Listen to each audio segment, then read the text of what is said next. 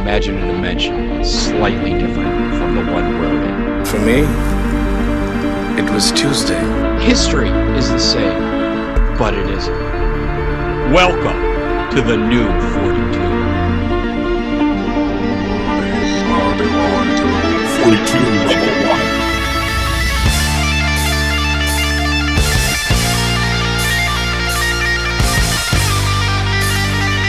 Hey everybody, this is Ken Masters, and you're listening to 42 Level 1. Yakuza!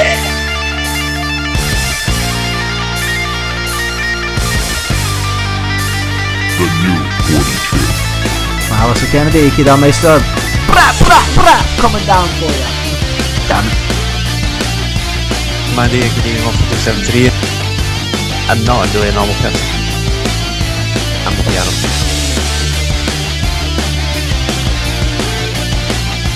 Follow me. Okay. Good evening, ladies and gentlemen, and welcome to yet another 42 Level 1. I am one of your hosts, Alistair Kennedy. This is episode 251. I am so wisely informed by my... I was going to say something nice about you there. The Twilight Princess of all games. Himself. Mr. Andy Urquhart here, as always. I do sometimes say nice things about you, but I just don't think the intro deserves it. Just not on it, not on air. Not on air. It's a lot easier when there's like two of you. Like when it was you and Ross, I felt like Bobby the barman from Still Game. What's that, Dick? That's funny. Yes, so we are back with no Ross. Cameron's at a magic show, so maybe it's because we made him disappear.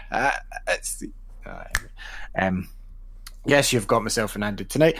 And yes, we've got a fun-filled show, so shall we just get started with Big Screen, Wee Screen. This is the part of the show where we talk about all the TV and all the movies we have been watching. So, Andy, what have you been watching?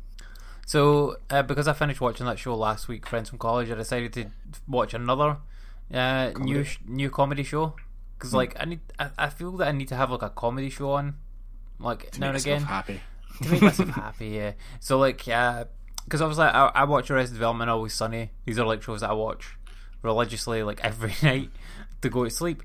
But I like to, especially because I've got the Switch, like, I like to stick on, like, a comedy show and then, like, sit and play the Switch on the couch. Mm-hmm. And so I started watching a program called Glow. Don't know if you've heard of this. No. The Wrestlers, yes, I have. Yeah, which is on Netflix, and the Glow stands for Gorgeous Ladies of Wrestling.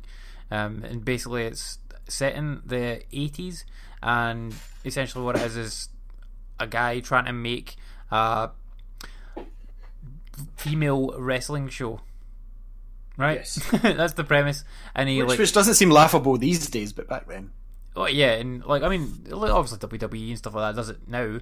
But back in those days, like, you didn't have female wrestlers. You didn't have any wrestlers. Did you have wrestlers back then? Hulk Hogan's days? Well, you had like the Sensational Sherry that used to come out with like Shawn Michaels and stuff, and they would have like cat fights and stuff like that. But nothing like we've got these days with like Ric Flair's daughters in it now and stuff like that. No, we didn't really have women wrestlers. Well, when we were younger, you had like women wrestlers. You had like Alundra Blaze and like Trish Stratus and all that. Yeah, but not in the 80s. No. Not that I remember. Fuck me. I'm completely wrong. You had like Mae Young and all them. Yeah. I don't know who that is. Yeah, she was really old. They just did the Mae Young Classic Open Tournament thing. I think she died. Can't remember. I don't know who she is. But anyway, like, so this is like Mark Henry got her pregnant, like in the Attitude Era, and she gave birth to a hand. Okay, that's fucked up, but yeah. But basically, this is following the kind of behind the scenes of creating this like female wrestling show from like right from the casting of it up to like I've not quite finished watching it yet, but like up to the point of actually them filming the show and whatnot. Now I've not got to that point yet, but like they haven't really done any real wrestling yet. What they've done is so far they've cast the show and they've like come up with a premise for the show and the characters, and I'm like episode 4 or 5, and I think there's only 10 episodes, and they haven't really done any wrestling yet at all. So, but it's really funny, the characters that they've come up with and like the way that they're interacting together and whatnot, and it's just a really like good show. It's another one of these like Netflix ones, like it's just high quality. Like Netflix, I don't think any of their like Netflix original shows, and I put that in air quotes because like it's billed as Netflix original over here. I don't know if it is or isn't. I think this one is, but obviously they do this with things like Once Upon a Time that aren't really Netflix originals. Just over here they are. But again, just high quality, good entertainment. I think that if you like Orange Is the New Black, and if you like wrestling, you would like this show. I think that you would probably like this, by the way. I don't. Like, I know, have you watched it? I've seen trailers and footage and like making of thing, and it was advertised a lot, and I'm like, no. Tasha might like it. Tasha would definitely like it, like definitely, because like I was watching it the other night, and like I didn't think Asha would like it. She likes. Yeah, and like I didn't think Asha would like it, and so like I just started watching it because like she didn't really seem to have any interest in it. But then like I went to bed one night and I was like watching it and fell asleep, and she woke up and just like started watching it and watched like 5 episodes of it. And she's like, "This show's amazing." Well, okay, don't spoil it for me because like I'm behind you now. But yeah, it's a really, really good, high quality show. Highly recommend it if you're looking for like a new kind of wacky comedy to watch. Apart from that, I did watch a couple of movies because I was absolutely just tired after working the weekend, so I wanted to just chill out and watch a couple of movies. So I was going to watch Kong Skull Island because I couldn't find Alien Covenant, but then you informed me that Alien Covenant was where I was wanting to look for it. I just had to update the app that I had, and once I updated the app, the movie was there. So I watched like 5 minutes of Kong Skull Island, which was basically the beginning fight, and then you got to see Kong. I'm like, yeah, Kong looks cool. Oh, Alien Covenant, I'll watch that instead. So I did watch Alien Covenant though, which was pretty good, but very weird. No, I don't think I'll chime in. We can run to it, but like yeah, because you watched it this week as well, didn't you? Yeah, we'd heard a lot of bad things about this movie. Like everybody was like chastising it, saying it was absolutely terrible and stuff. But when I think on it, a lot of folk like Fraser absolutely hates Prometheus, and I enjoyed Prometheus. I thought it was decent enough. Everyone's like, "Oh, it doesn't look like a xenomorph," but it wasn't a xenomorph. That's the point. They were getting. You only see a xenomorph. I'll say the trailers are a bit misleading because it made it look more like a horror film. With it showed the shower scene, which is in the movie for approximately 30 seconds. It showed like the bit of the alien moving down the corridor, which is like 2 seconds of the movie, and it showed like various things that made it look like a horror. And it was cut in such a way, but it very much wasn't. It was more in the style of and Cameron put it this way, which was quite good. The director tried to remake Aliens in the Prometheus style, like it was like a crossbreed between Prometheus and Aliens. Kind of. I think the second film. Obviously. I mean, I think for me it felt more like a kind of transition from like Prometheus to like Alien 1, because like I mean it did start off like being all like sci-fi and all like about like future shit and that sort of stuff, and like there's no aliens even thought of or mentioned or anything. They're just like, here is exploding. Yep, here we are, we're exploring, etc., and it's kind of going down like the same way as like Prometheus did. And they speak a bit about like about Elizabeth Shaw's ship going missing like 10 years before, so this is set like 10 years after Prometheus, and this is like a new mission and stuff. And I was a bit confused at first because the movie does start off like showing you David, the Michael Fassbender's android from the first movie, and then it was destroyed. It was supposedly destroyed, and then it switches and shows you like basically an identical android who's got a different name. And I was like, is this the same guy but he's pretending to be like different, like he's got a different name, or is it a copy, or is it, what is it? And it didn't really explain that to you at the beginning, and you don't get into that till way near the end. But I liked how it kind of gradually shifted from being like that sci-fi to the kind of like horror way that like Alien 1 was. And I thought once it got to that, it was actually really good. There was a bit in the middle there that kind of really like lost its way. See, this whole, because they made like, and spoilers if you've not seen this movie yet, by the way, but I mean it's been out in like theaters for quite a while, but it's out in video. Yeah, so but I mean the way they made like David, so like the android, like who was cool in the first movie, and he was like, I would say definitely a good guy, and he was totally on the side of the humans, and the humans like were nice to him, and he even says like in this movie that Elizabeth like rebuilt his body and everything like that and helped him out, but then he eventually ends up being like the bad guy of the movie. That is kind of fucked up. Like, I don't really get that his motivation there at all. And then for them to it explains his motivation. So no, I know they explained it right, but like it doesn't make any sense. Like, because he's an android and he's supposed to serve the humans, but he ends up like creating the aliens. Yeah, what they should have done is made the new android with a defect, the one that was the baddie, and David being the hero. Yep, that would have been 100% more believable. And like for him being the original, and for this one being copied, and they tried to iterate on it and make it better, they'd actually made it worse. That would have made much more sense to only when the way they've done it here. I didn't like it, but they got to the end point in the end, and they created the xenomorph and whatnot, and the face huggers and things. And once that stuff came in, I'm like, okay, cool. This like feels like aliens, and the way that they did those scenes, like the shower scenes and stuff like that, I thought were really good.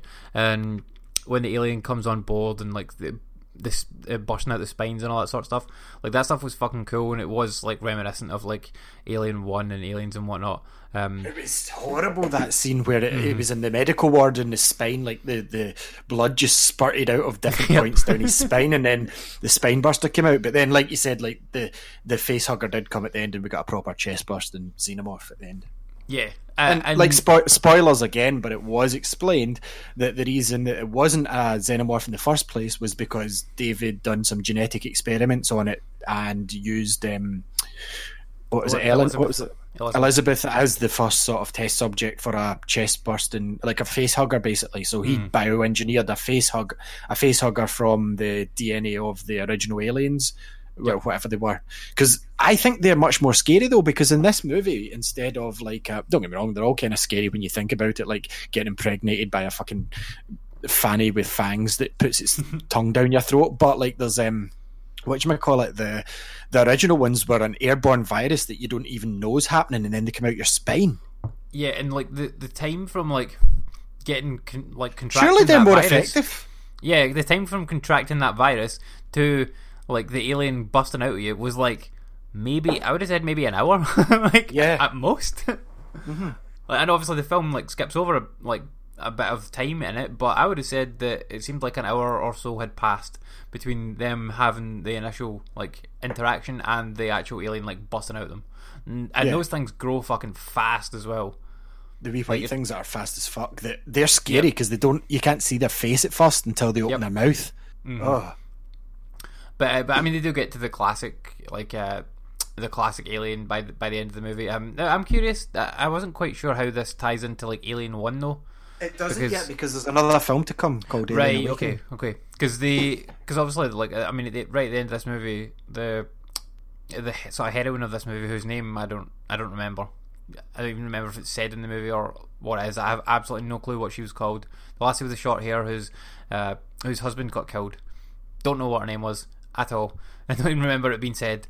But she like kills the alien and they end up, and the people are safe. The colonists are safe, and they're going to go on to whatever colony. Yeah, but what if one of the other? What if David's got something? Remember, because they're not safe because David's the one that puts her to sleep. Yeah.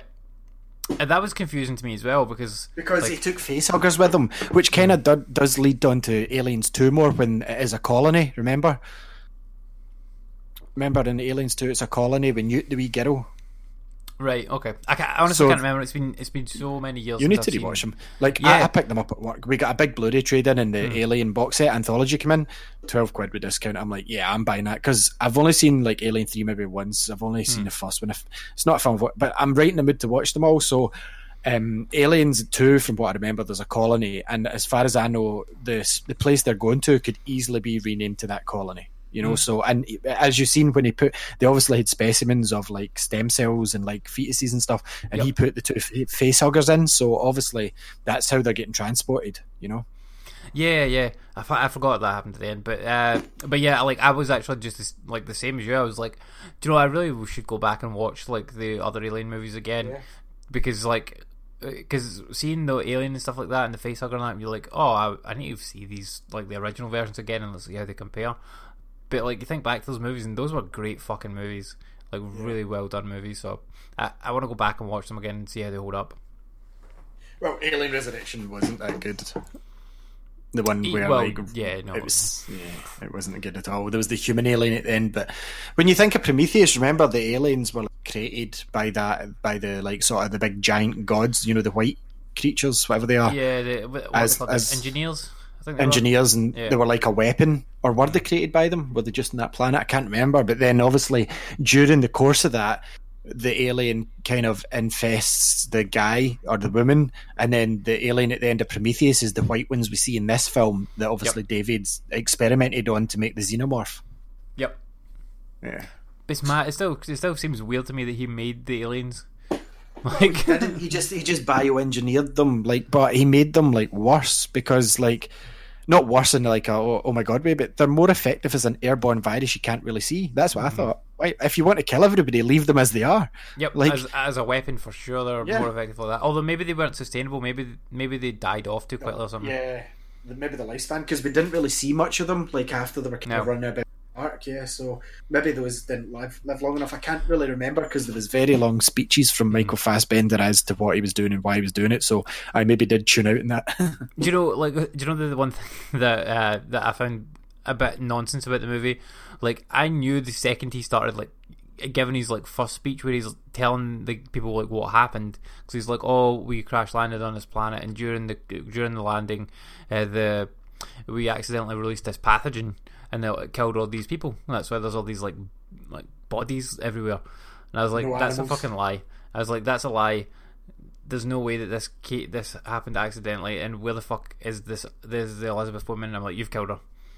As soon as he said this, I'm like, nope, you killed her and released this by yourself. And that is what happened.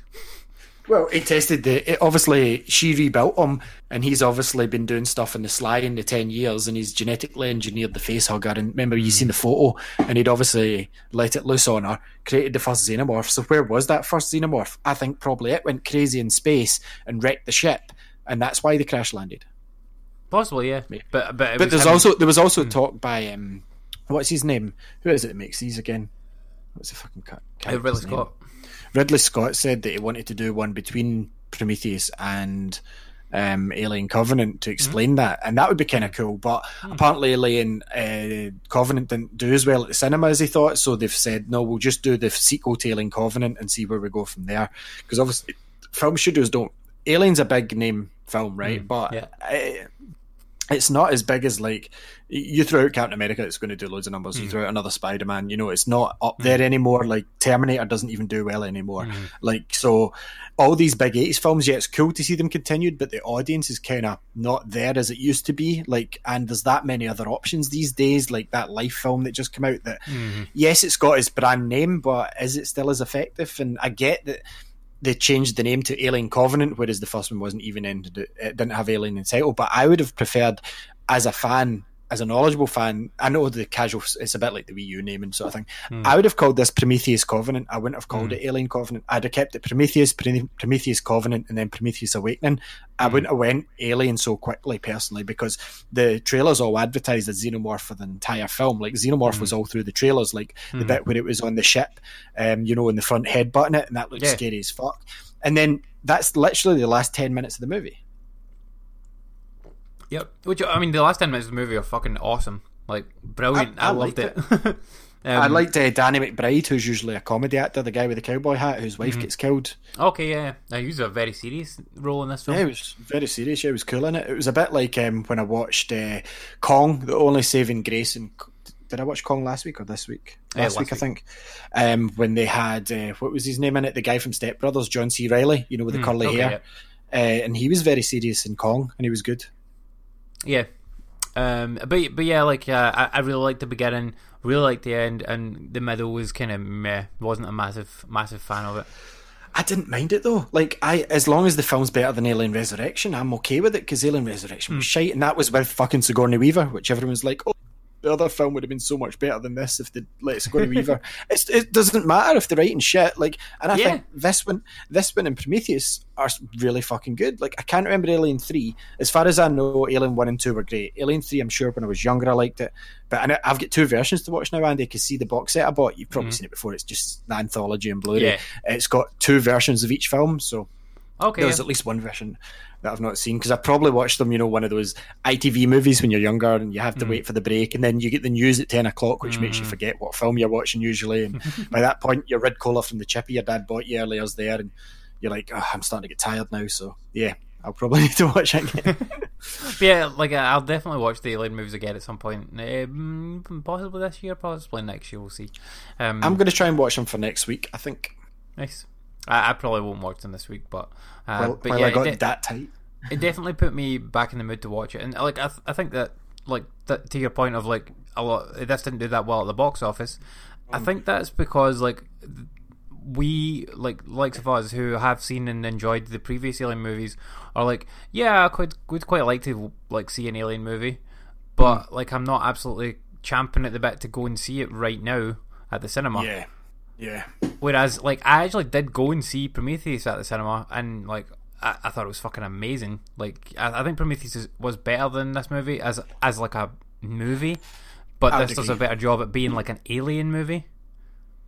Yeah, I would agree and disagree. I think they're both better than the internet and others make out that it wasn't an Alien movie.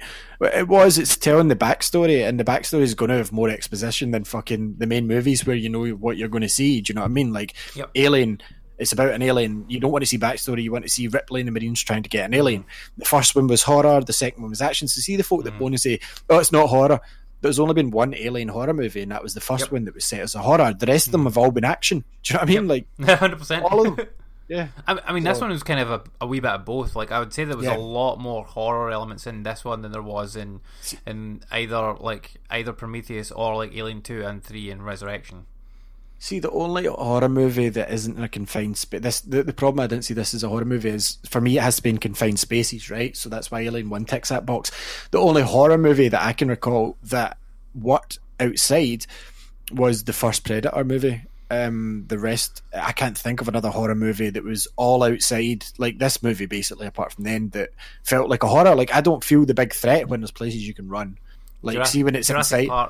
Jurassic World, Jurassic Park. To an extent, but there was Jurassic Park Lost World didn't feel like a horror movie. Jurassic Park 1's the only horror movie in that series as far as I'm concerned. Like, and the threat came from the fact that they were stuck.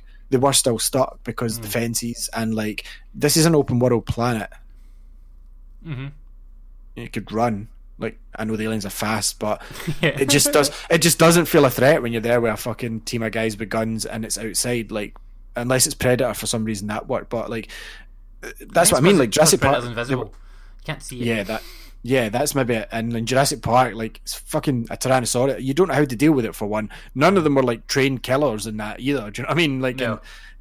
So I don't know. Like, for me, horror films work better in enclosed spaces, like the one, like the traditional haunted house style one, where it's like fucking the murderous little girl in the attic, like fucking The Ring when that thing comes out of the telly and chases her about the house, The Grudge when it comes up the bathtub, like that sort of shit creeps me out. But like when it's open, I didn't think this film was scary at all. Not one bit. I didn't even get scared by the shower scene. One, because I'd seen the full fucking thing in the trailer, and two, because I didn't care about the two characters that were in the shower. I'm like, who are these guys? Like, what? Yeah, I didn't really know who they were either. I was like, oh, that chick's quite hot. I don't remember seeing her in the rest of the movie. And then it's like, oh, she's dead. Okay, well, so be it. Yeah, so like, I didn't feel any attachment to the people that died. So yeah, it's maybe a thing. But no, it was. I enjoyed it. I'd give it a solid 8, 9 out of 10. I legit would. I'd give Prometheus higher, but I did like this. Yeah, I mean, I'd probably give this like a 7 if I had to rate it, and like Prometheus, I'd probably give it like a 9. Yeah, I would probably go with that. Say it's like a 7.5 for this film. It's not a bad film. Yeah, I mean, it is a really good movie. Like, well worth watching if you like the Alien movies or Prometheus. So I watched one other movie this week, Ali. Cool. What did you see, Andy? Which was called San Andreas. With this, I was going to shout real loud there. I forgot Tasha's in a bed. The Brahma Bull. The Brahma Bull himself, the great one. But yeah, this movie. It looked terrible. Everyone knows. Have you seen this? No, it looks like the film that should have come out when Blu-ray players launched to advertise Blu-ray. Okay, well, there is definitely an element of that. Like, but I mean, essentially, like The Rock plays like a helicopter pilot who goes on a mission to save his daughter. That's kind of it. Yes. But have you seen the movie 2012? Yeah, I'm going to show my daughter that and tell her we survived it. Okay, well then you've seen this movie. It's the same movie, except instead of like a big storm, it's an earthquake. It's the same movie. Is there giant arcs for the people to escape on? No, but there is. You know how in the 2012 movie there is like a scene where they're going like up a big massive crested wave. Yeah, There's the same scene in this movie, but on a smaller boat. we're going to need a bigger boat. Yep, but it's not like arcs or anything like that. He has to go into like he has to go into I can't remember what site it is. San Francisco. Yeah, San Francisco to save his daughter, who's like in a building, and he has to go there to save her. And that's like kind of the whole plot of the movie, which is it's a very, very thin plot. And it was the same in 2012. Very thin plot of that, like a father going to save his kid who's trapped in a city that's like being attacked by a natural disaster. It's the same plot, and they've got the same storyline going on the side where there's like a scientist who's been doing research and has put out the research to try and warn the people. Exact same storyline going on the side as well, because in this one you've got Paul Giamatti, who's like the earthquake expert guy who's worked out Rhino. the earthquakes are going to be worse. Yeah, Rhino he plays, yeah. So it's the exact same storyline as 2012, but instead of storms, it's a big earthquake.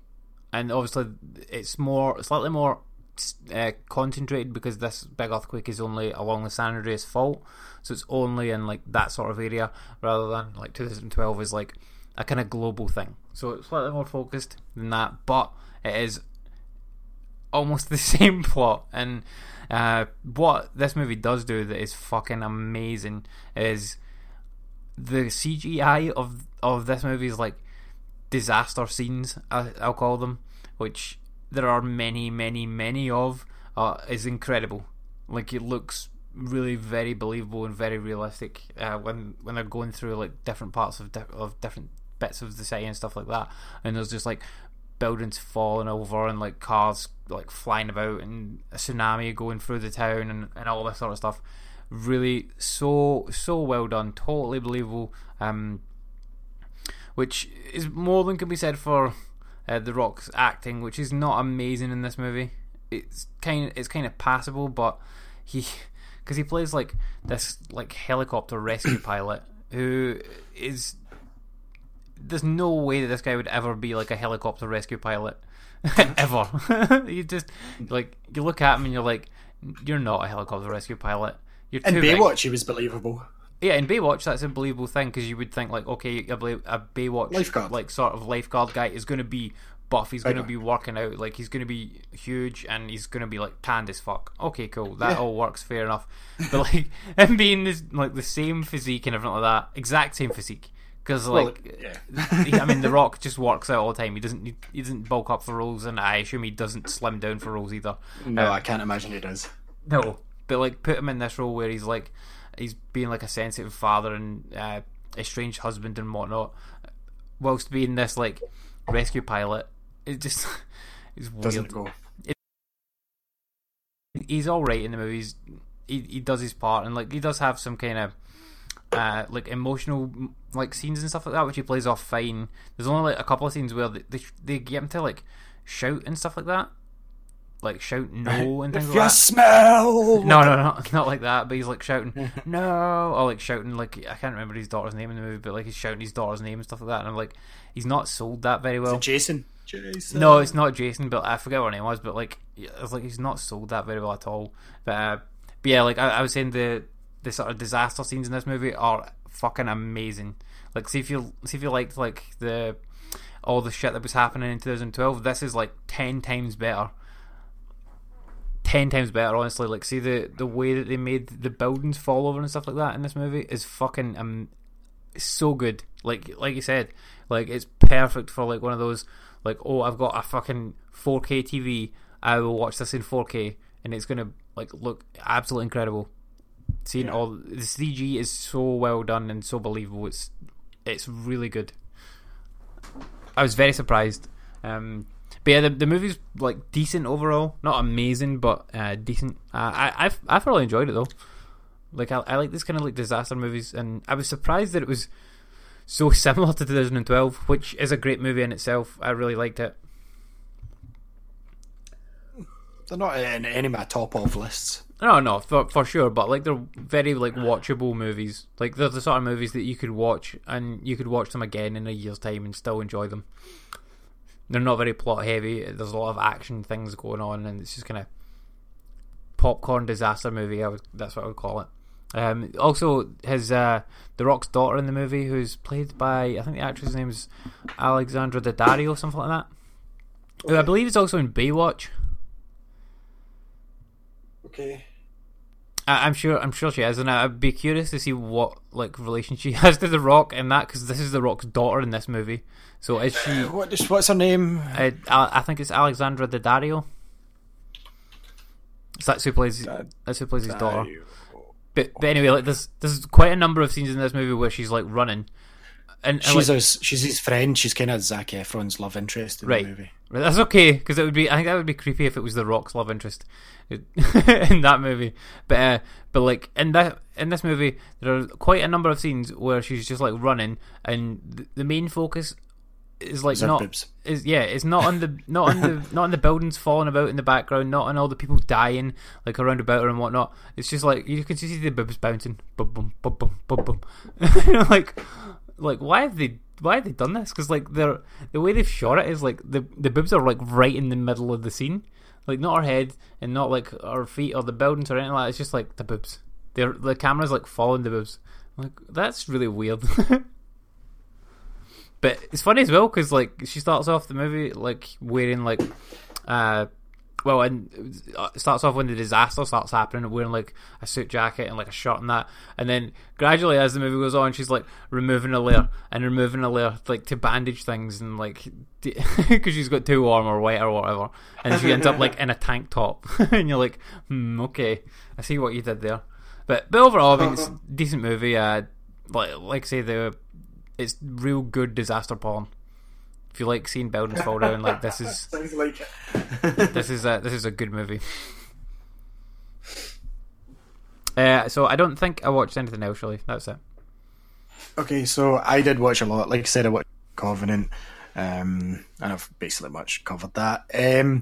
Watched Rick and Morty, episode 8. Rick's been wiping Morty's mind every time his mind's been blown in this one, and it was kind of like a Halloween special where it was like they went through all the times that Rick, because he found out in his garage, like he's got all these test tubes that plug into this and he can give Morty the memories back, and Morty found out about it and started trying to relive all the memories, and like he's seen all the things, like Rick said something that was wrong or like pronounced something wrong, and that led to one of the times that Rick wiped his mind because Rick was pronouncing a word wrong. Can't remember what it was, but like it was other things as well where Morty's accidentally killed someone or Rick's done something bad, so they're all different coloured ones, and it just led to absolute hilarity. Okay, so I did watch the second episode of Rick and Morty this week just to see, and it was definitely better than the first episode. Yeah, the first episode was, like I said, kind of like a one-off sort of like, you know how they sometimes do that, like new shows, have a look, we're only doing one episode in them all, but then people started attaching themselves to Rick and Morty. But the character of Rick kind of evolves a wee bit from the sort of drooling sort of okay Morty, like he doesn't act like that so much now. He's just more like the dickhead grandpa. Like he doesn't have the drool permanently in his mouth by now, unless he's absolutely wrecked, you know what I mean? Like he doesn't always get wrecked, and like in the beginning it was making him out to be this like absolutely steaming like fucking grandparent who's just wrecked all the time, but they've developed him to just an absolute knob. So but I mean, yeah, I did enjoy the second episode a lot more than the first one. Cool. I'm still not like, yeah, I need to watch the next episode, but like I'll get to try and watch one a week. Yeah. It's like 20 minutes. Yeah. Okay, so after Rick and Morty, last week I was watching through Prison Break season 5, and I don't want to give any spoilers out because the show's fucking phenomenal. I hated season 4 of Prison Break, just putting out there. Every other season, fuck Silla. Every other season I adored. Like season 1, phenomenal. Season 2, oh my god. Season 3, shit, Michael's in Mexico. Season 4, what's the point in this? But season 5, it's like, holy fuck. Like, and is Michael good? Is Michael bad? He's in a war zone. Holy fuck, this is the worst situation I've ever been in. And I finished off the season. Really cool use of the new tattoos. I kind of called it early on though, because I kind of had an idea of what he was going to do from certain scenes, but I won't point it out because I know you're watching it as well. But really strong season, not a bad episode. Love what they've done with Teabag by the end and his tie into what they're doing. Loved in the review of who the gangster is that Lynn Catchlow owes money. You know how he owes 100 grand guys at the start. Oh yeah, like at the start of season 1. Yeah, that character's like involved more than you think. The guy that's chasing him. Is it John Abruzzi? Yeah, John Abruzzi's son. Is it? John Abruzzi. Yeah, it's his son. John Abruzzi? Oh, yeah. cool. Yeah, but T-Bag's get ties with somebody they meet as well, but I won't spoil that either. But see when that comes together, it's like, oh my god. Yeah, the finale was phenomenal. Absolutely brilliant show. They said they're not going to be doing it like yearly again. They did say that if the right story came to them, they would come back for it because they love it, but I get what they're meaning. If they milked it, it would end up like season 4 again. There is an option for a sequel, obviously, at the end, and it would be cool to see that happening, but we'll need to wait and see. I don't want them to ruin this show. If they finish it in this and they never do another one again, then holy fuck, Prison Break, apart from season 4, you're one of the best TV shows ever. Nice. Really highly recommend you get through this, Sandy. Like, yeah, I mean, I think so good. I think I've watched the first like 3 episodes of it. I think there's only 9. Yeah, there's only 9. So I will get back to it at some point. Oh man, but like, see from you saying, "Oh, you need to watch it," it's very good, and Yeah. everybody telling me it was good. I was at the point I don't need to see anymore, and I want to get season 4 out of my mind. And if this turns out to be shite, but for some reason I just thought, like I've said, I'm trying to get through all the TV shows that I've never seen, and it's probably good because come January I'm going to have a baby to look at. But like, I will obviously have stuff to watch. But once she's of age, most of my shows I won't be able to watch, so I might as well finish them. Well, she's a baby, you'll be able to watch anything I will be able to watch anything as long as yeah, it's not but as long as it's not too loud. That's yeah, gonna but be that the doesn't only thing. last forever. I watch Netflix with subtitles anyway. You know, I've got two kittens that are easily scared. So Snatch, I went back and watched that, the TV show, and this one was really, really cool. My boys went to America and got their gold bars stolen off them because they're trying to move these bars. They tried to do a robbery to steal. The main bad guy in Snatch is actually somebody you would know because Tasha said he was in Gossip Girl. Right? Chuck Bass, I think his name was. Oh yeah, I fucking love Chuck Bass. He's the villain in this sort of Nice. thing. So they try and steal his money, but they accidentally steal gold. They steal the wrong truck, so they have to try and sell it, but nobody will buy this much. So they go to America, and they have to visit the Pikeys first, which I went, oh yes.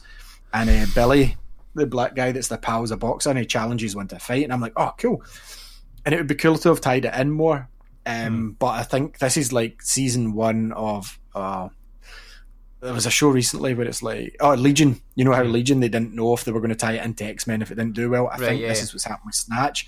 Season 2 might tie in a wee bit more because the actors have kind of said, yeah, it seems cool. Like Tommy, I think, is going to be the first one to appear in it. Oh yeah. So he's the guy that was wearing like the kind of overcoat type thing. Yeah, I forget his name. He's pal. What's his fucking pal? We Oh, don't know about Jason Thomas. Statham. Jason Statham. I'm a boxing promoter. Yeah, his Turkish. 2 minutes Turkish. Turkish. Funny name for an Englishman, I know. So, like, it would be brilliant if they come into it. But again, this show's doing quite well. It's set in the same world, basically, but obviously it's years after Snatch. And, like, he's fighting the Pike and he beats him. And it turns out he's half Pikey. And I'm like, would this not be awesome if it turned out that his dad was Brad Pitt? His dad isn't Brad Pitt, though. His dad, he's not in this, but I think he's going to show up. It just shows you, like, his dad gets stabbed and died, but he never seen him getting killed, blah, blah, blah. And his mum was like a singer. And his dad, it's the guy that was in Hollyoaks. He was in Guardians of the Galaxy. He's an Irish actor. He was in Constantine. He's got a moustache. Brendan, what the fuck's his name? Brendan Gleeson, you mean? Yeah, I know the guy. I mean, he had like a big, huge handlebar moustache in Hollyoaks. He was a nightclub promoter. Yes, him. I know the guy. I mean, I forget his name, but it's Brendan something. Yeah, he was in Constantine as well. Yep. He was like the devil sort of guy. Yep. He's the guy's dad in this, so that's pretty cool because he's quite okay. But yeah, by the end of the show, they get their gold back in America. I won't reveal how in case you end up watching it because it's really good, and I'm looking forward to watching more. We're only watching one of these every so often. Like, it's not like it ends in a cliffhanger. It's a continual story, obviously. And like, his dad's in jail. His dad's actually, you know, Dougray Scott, the guy that was the bad guy in Mission Impossible 2. That's the main character's dad. And he's in jail with the Turkish guy, the big sort of, what's his name? Amir something. He's always in Football Factory and films like I don't know his Everyone name. else is- I don't know that guy's name. I'll get him. He's in a lot of British films. His name is Tamir Hansen. He was in The Business with Danny Dyer. Tamar Hansen. That's him. Yeah, so basically, yeah, it's really good, Snatch. I'm glad it's going ahead with season 2, and I will definitely watch that as well, because like Lock, Stock, the TV series didn't even get to season 2. So yeah. Anyway, after Snatch, I watched episode 2 of The Orville, talked about it last week. It's the new one with Seth MacFarlane. And obviously it's a ship. No, it's the one where his ex-wife's his officer on the ship, he's XO.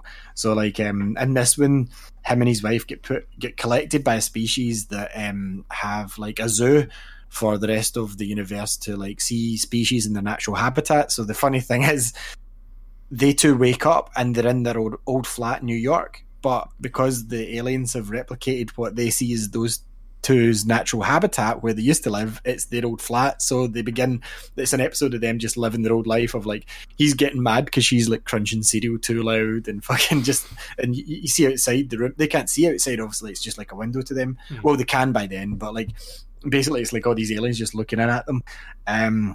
The alien guy that's in it has to go away because it's an all-male species and he's going to lay an egg. Basically, he's away to lay an egg sort of thing. And by the end, the way they rescue the two of them is that they give them the best human habitat for the zoo ever, and they give them like basically every episode of the Kardashians, and like they're literally watching all these reality shows like the Housewives ones that Tasha watches, and like these aliens are like, what is this? And the other one's like, the best exhibit we've ever had. And at the end of the show, the guy's egg hatches, and it turns out it's a female, but this is an all-male species, so that should not have happened, so it kind of left it in a bit of a cliffhanger. So yeah, it's quite good. Like I said, it's not as absolutely hilarious with joke as it should be. Like Red Dwarf's more jokey than this show is, but yeah, I'm quite enjoying it just now. Like so far it's good. Like Seth MacFarlane's not overacting by any means, you know, he's not going out his way to be wacky or like do any stupid voices or anything. It's just having bitch fights with his ex-wife all the time, which is quite amusing. So yeah, I watched another film, finally got around to seeing Terminator Genesis, which I'd also heard things about. Terminator Genesis is the new one with Arnold, and basically what happens is John Connor gets captured in the future by the Terminator as he's sending Kyle back. You know, Kyle, the one that's his best pal that ends up being his dad. And because the Terminators are going back to... The Terminator originally went back to kill Sarah Connor because she was John Connor's mother, right? Then they realised that the Arnold Terminator came back and helped her. And, well, in the first one, he was the bad guy. Second one, and they sent the Robert Patrick. Third one was the woman. Fourth one was set in the future with Christian Bale. This one, they try and kill Sarah Connor like at an earlier time of her life when she's younger. Okay. And basically, Kyle goes back in time, and it's mostly Kyle's kind of the main character in this one, which is cool and unusual. And she's got a Terminator that was sent back, and it's Arnold Schwarzenegger, and he's called Pops, and he's like trying human emotions and stuff, and it's pretty funny. And the twist, yeah, fuck it, it's spoiler alert. Are you worried about a twist in Terminator? Okay, so the twist is this time the Skynet itself has become self-aware, and it's created the perfect blend of human and robot, where they use John Connor and turned him into a Terminator. So John Connor comes back, and they think he's the Terminator, and all the fans of Terminator get pissed off with this. I thought it was fucking genius. So John Connor's the Terminator T-1000, I think it is, and it looks so fucking cool. Then we have a fight in a press, like in Terminator 2, I think it was, where he presses. Yeah, it is. Yep. And then this one they have a fight, and it's like in a factory sort of thing. So it's very similar to that. And he's fighting the T-1000, who can like, instead of just being like liquid metal, like the guy from Robert Patrick, when he was liquid metal, this guy can like go into basically particles, you know, a bit. John Connor can do that a bit like the alien fucking, you know, the disease, the airborne particles. Yep. So he can do that, and they have a fight, and it's just a Terminator. I fucking really loved it, and it's about the birth of Cybernet, and Genesis is what Cybernet was called, the proto version of it, and they're trying to push it ahead earlier, and John Connor's like coming to this tech company with all these ideas that obviously he learned in the future, and this tech company's like boosting the technology in our world to a state where it's like beyond what it should be. Like he goes back, and they've got like tablets and watches and stuff like that back in, it must have been the 80s when he went back to in this time. Really fucking cool. I enjoyed every minute of it. Much better. The only one I've not really liked was Terminator 3, to be honest with you. Yeah, because that I liked was him. awful. That was bad. Terminator 4 was okay. It was the one in the future. No one went back in time. It was Salvation. Just, I didn't mind that. I didn't mind it at all. But never seen it. So I actually picked that up at work because we got a massive Blu-ray trade-in, and that was £1 for Salvation. And I went, I haven't seen it in ages, and for a Blu-ray for £1, yes, I'll be buying that. Terminator Genesis is on Netflix. Thought it was good, man. Easy enough watching. I don't get the hate, or John Connor's the bad guy. So fucking what? It was a great twist. Like, I really liked it. Okay, it wasn't oh my god, that's the twist. You kind of seen it coming, but Matt Smith's obviously in this movie as well. And he's the human embodiment of Skynet. So at the end, it's Matt Smith like going about trying to stop like Kyle Reese and the old Terminator, saying he's outdated and blah blah blah. Really enjoyed it. I really did. And like everyone I'm saying it to is, oh, you must be kidding me. And I'm like, no, I like this film. I think, see, if you don't watch a film when it's out, and obviously at this point there's no one in the internet, well there probably is, but you know what I mean, there's no like current people constantly tweeting about how shit Genesis is like it was when it came out. So the fact that I'm away from the influence of the internet and I've watched it myself and gave it my own opinion, I fucking enjoyed it. And I think that's a good way to do with some of these films, like you were saying earlier. If we missed them at the cinema, watch them later.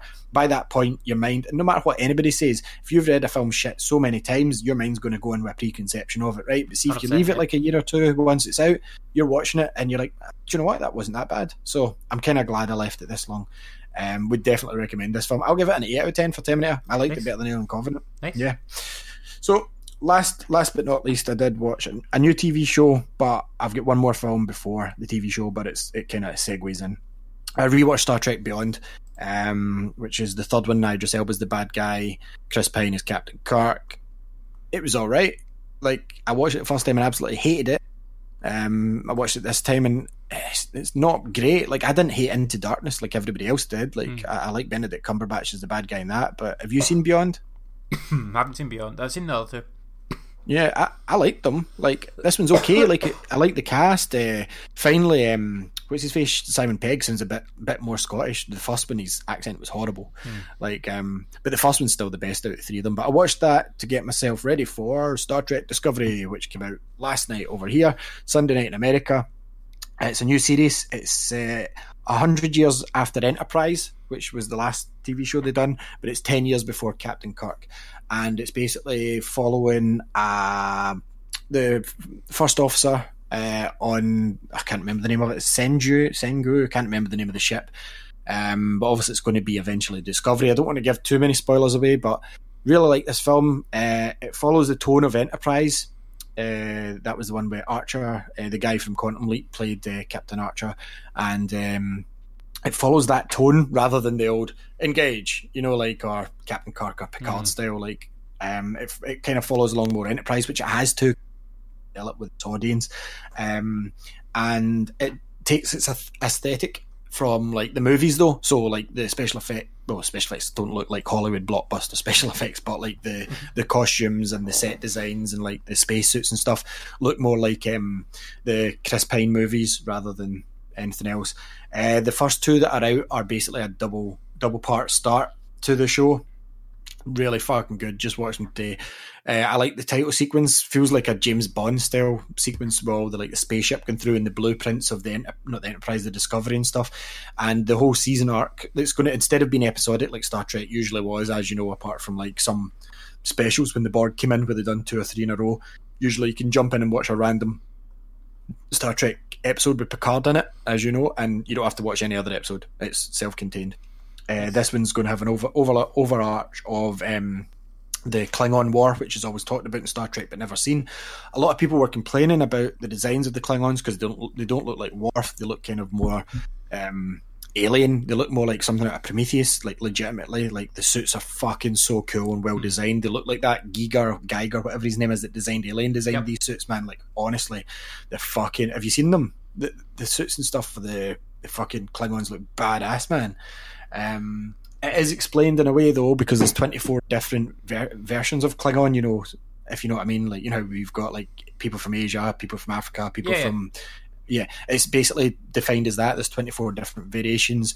There was also an augment virus in Enterprise, from what I remember, that made Klingons look more human, if you will, and that's kind of explained that way. Not that I give a bit Star Trek lore. Sorry, Trekkies, but I was never that big into Star Trek.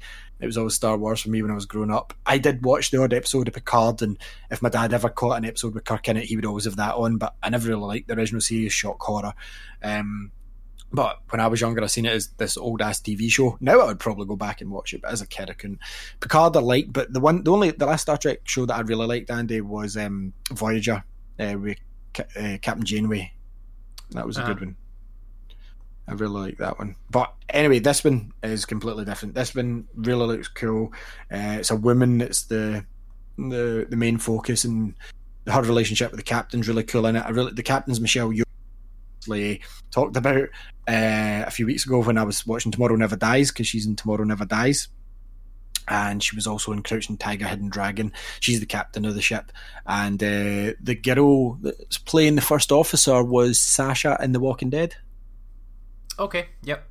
So she's kind of the main character in this, and she's really cool, man. I really like her. So I like the way they're going with a black actor, not just black, but she's a woman. Well, Captain Sisko was Deep Space Nine's captain, and Catherine Janeway was Voyager's, so get over it. Like, over 20 years ago we had that, so really enjoy it. I'm really kind of spoiled, though, by Marvel's sort of Netflix way of doing things of, here's the whole series. Mm-hmm. Yeah, I can't. I hate this, and I know. See, it's a joint venture. Like, it's not just.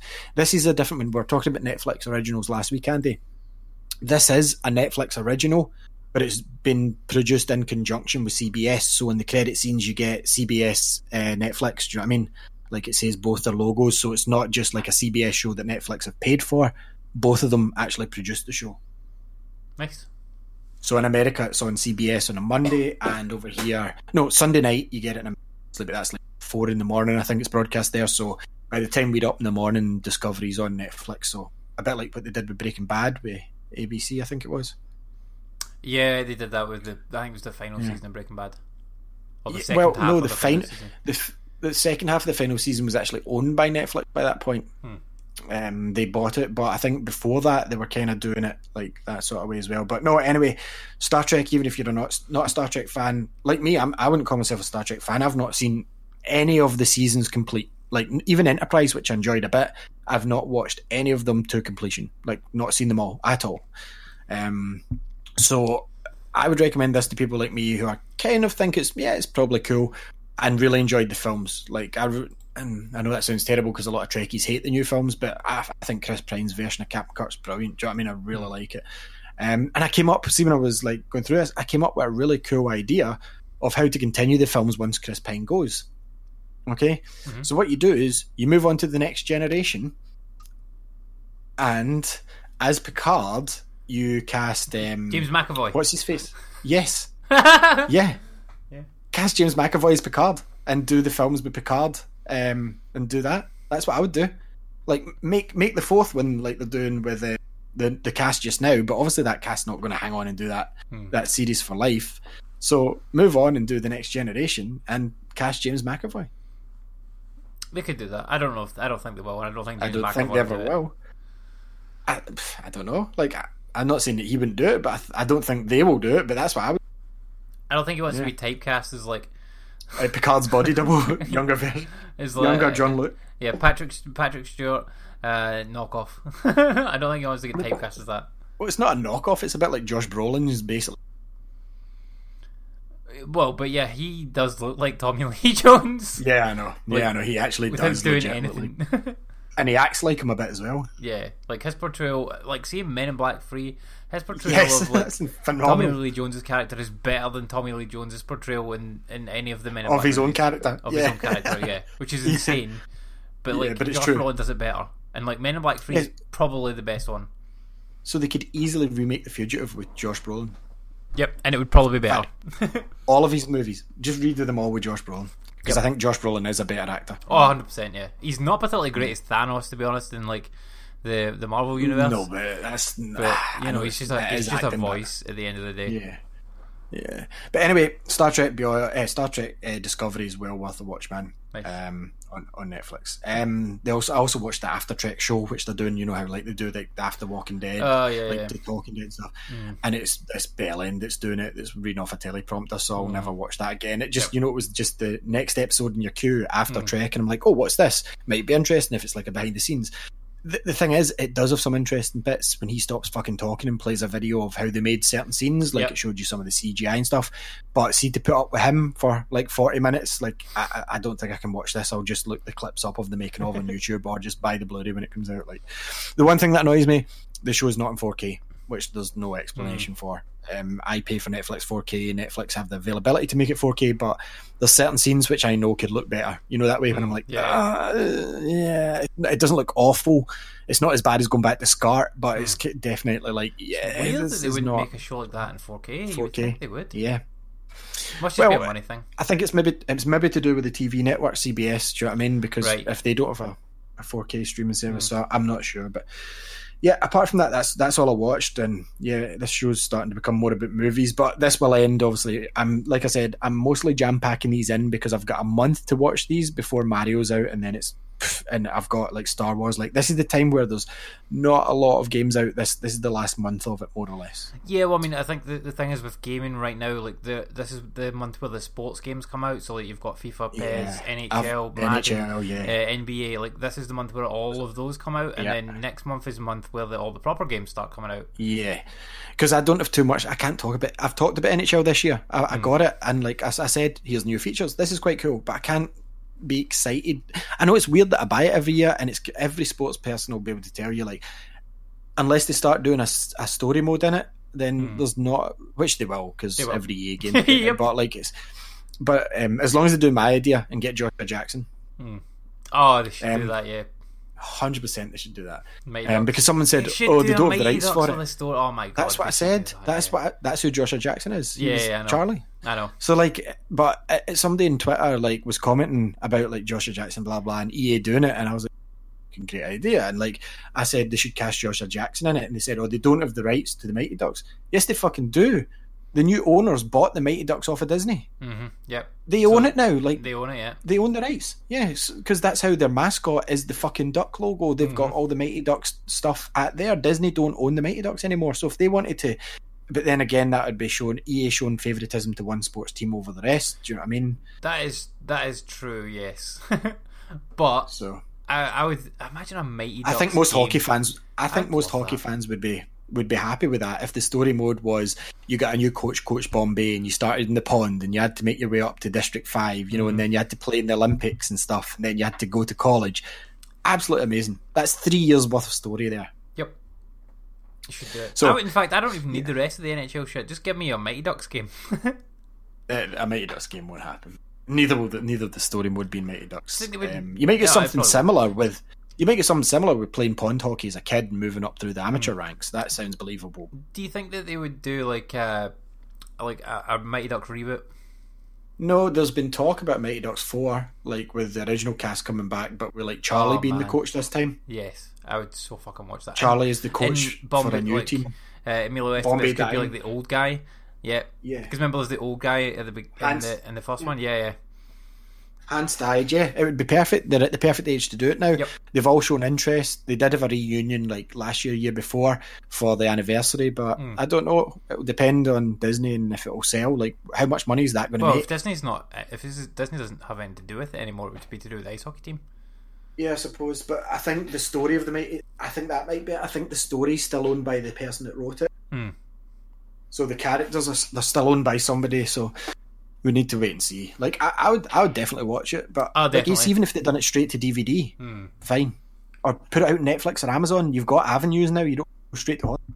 Yeah, I mean, there's more and more like Netflix and Amazon movies coming out. Like this new movie, Will Smith, yeah, Bright. Like, that looks amazing. Like, it looks. I'm sorry if Will Smith's doing an Amazon or Netflix. Why can't they make more movies just that way? I think eventually, like when I was doing my journalist qualification, I wrote the Death of the Cinema as one of my pieces, and it was hypothesizing that one day you will be able to, and you can already do it if you buy. Remember the cinema system I sent you? If you're a like multimillionaire and you pay like I think it's £10,000 a year subscription or something crazy like that, and you get every film on midnight launch beamed to your home to watch in your home cinema. So give it 10, 20 years, the cinemas they won't die out completely, but what my thing was Netflix and that are going to become so rich and so powerful, they're going to be able to start doing their own movies and stuff like that. It started already. Yep. It's only going to be a matter of time before they get rights to certain films, like distribution rights, like Netflix. Say Netflix Plus, you pay a tenner, you can watch this movie live the day it's out at the cinema. I would do that. 100%. Yep, totally agree. Like they'll have like a kind of almost like a pay-per-view type thing. Like you know how they obviously do it for UFC and whatnot. Like PlayStation rental, yeah. Yeah, you'll have your pay-per-view. So like this is the new big movie. It's pay-per-view. You pay for it. You get to watch it once, and then like it goes away from your Netflix thing. I would be 100% down for that if it was like a day one movie. Yeah, 100%. I'd probably never go to the cinema again. Yep. I would end up paying. Listen up, filmmakers. I would end up paying for a lot more movies than I do normally. Two films came out that I see for a tenner. I would not go and see it at the cinema because that's a tenner for me, a tenner for Tasha, money for popcorn, money for juice, money for sweets. You're never seeing the money for popcorn and sweets, but that's a 40 quid day out. If I can sit at home and watch that film for a tenner with me and Tasha and some friends round, and I can have a drink, fucking yeah. The thing is that what they'll end up doing is like they'll end up having to do the detection thing, because do you remember there was a Xbox faces, it was an Xbox patent a while back that was basically using the Kinect to work out how many people were in the room, like so that you would buy the license for like however many people were going to be watching the movie, that sort of thing. Yeah. So like per person you would pay like let's say £10 for example. But even at that, I would even be fine with that. Yeah, I mean if you've got 2 people it's £20. Everybody, even if it's 5 people, everybody pays a tenner. It's the same as what you'd pay for going to the cinema. But yeah, but you can sit and have a bevy. You can sit and have a bevy, and you're not like having to. And you can pause the movie at any time. Pause it, yeah, that sort of thing.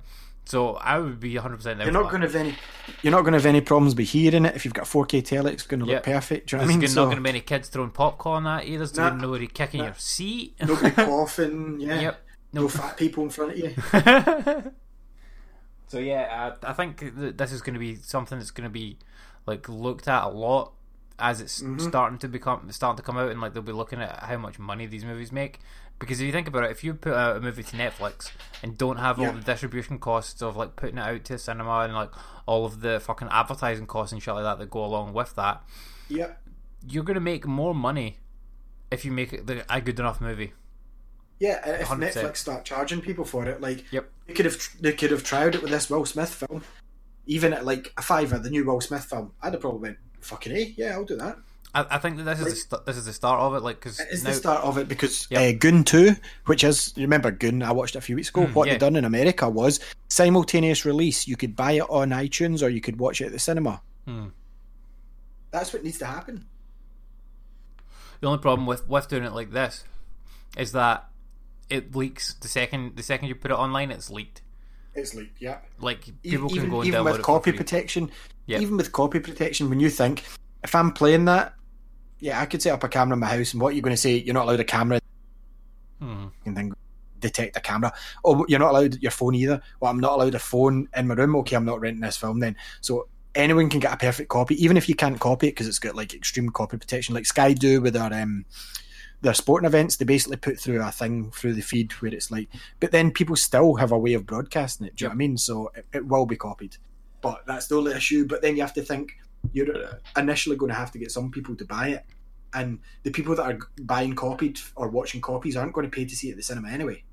No, that's very true. Those are the people that will watch a cam copy of a movie that's been filmed in Russia at a bad angle with all the subtitles and people walking past and like and all the bad sound and and all that sort of shit.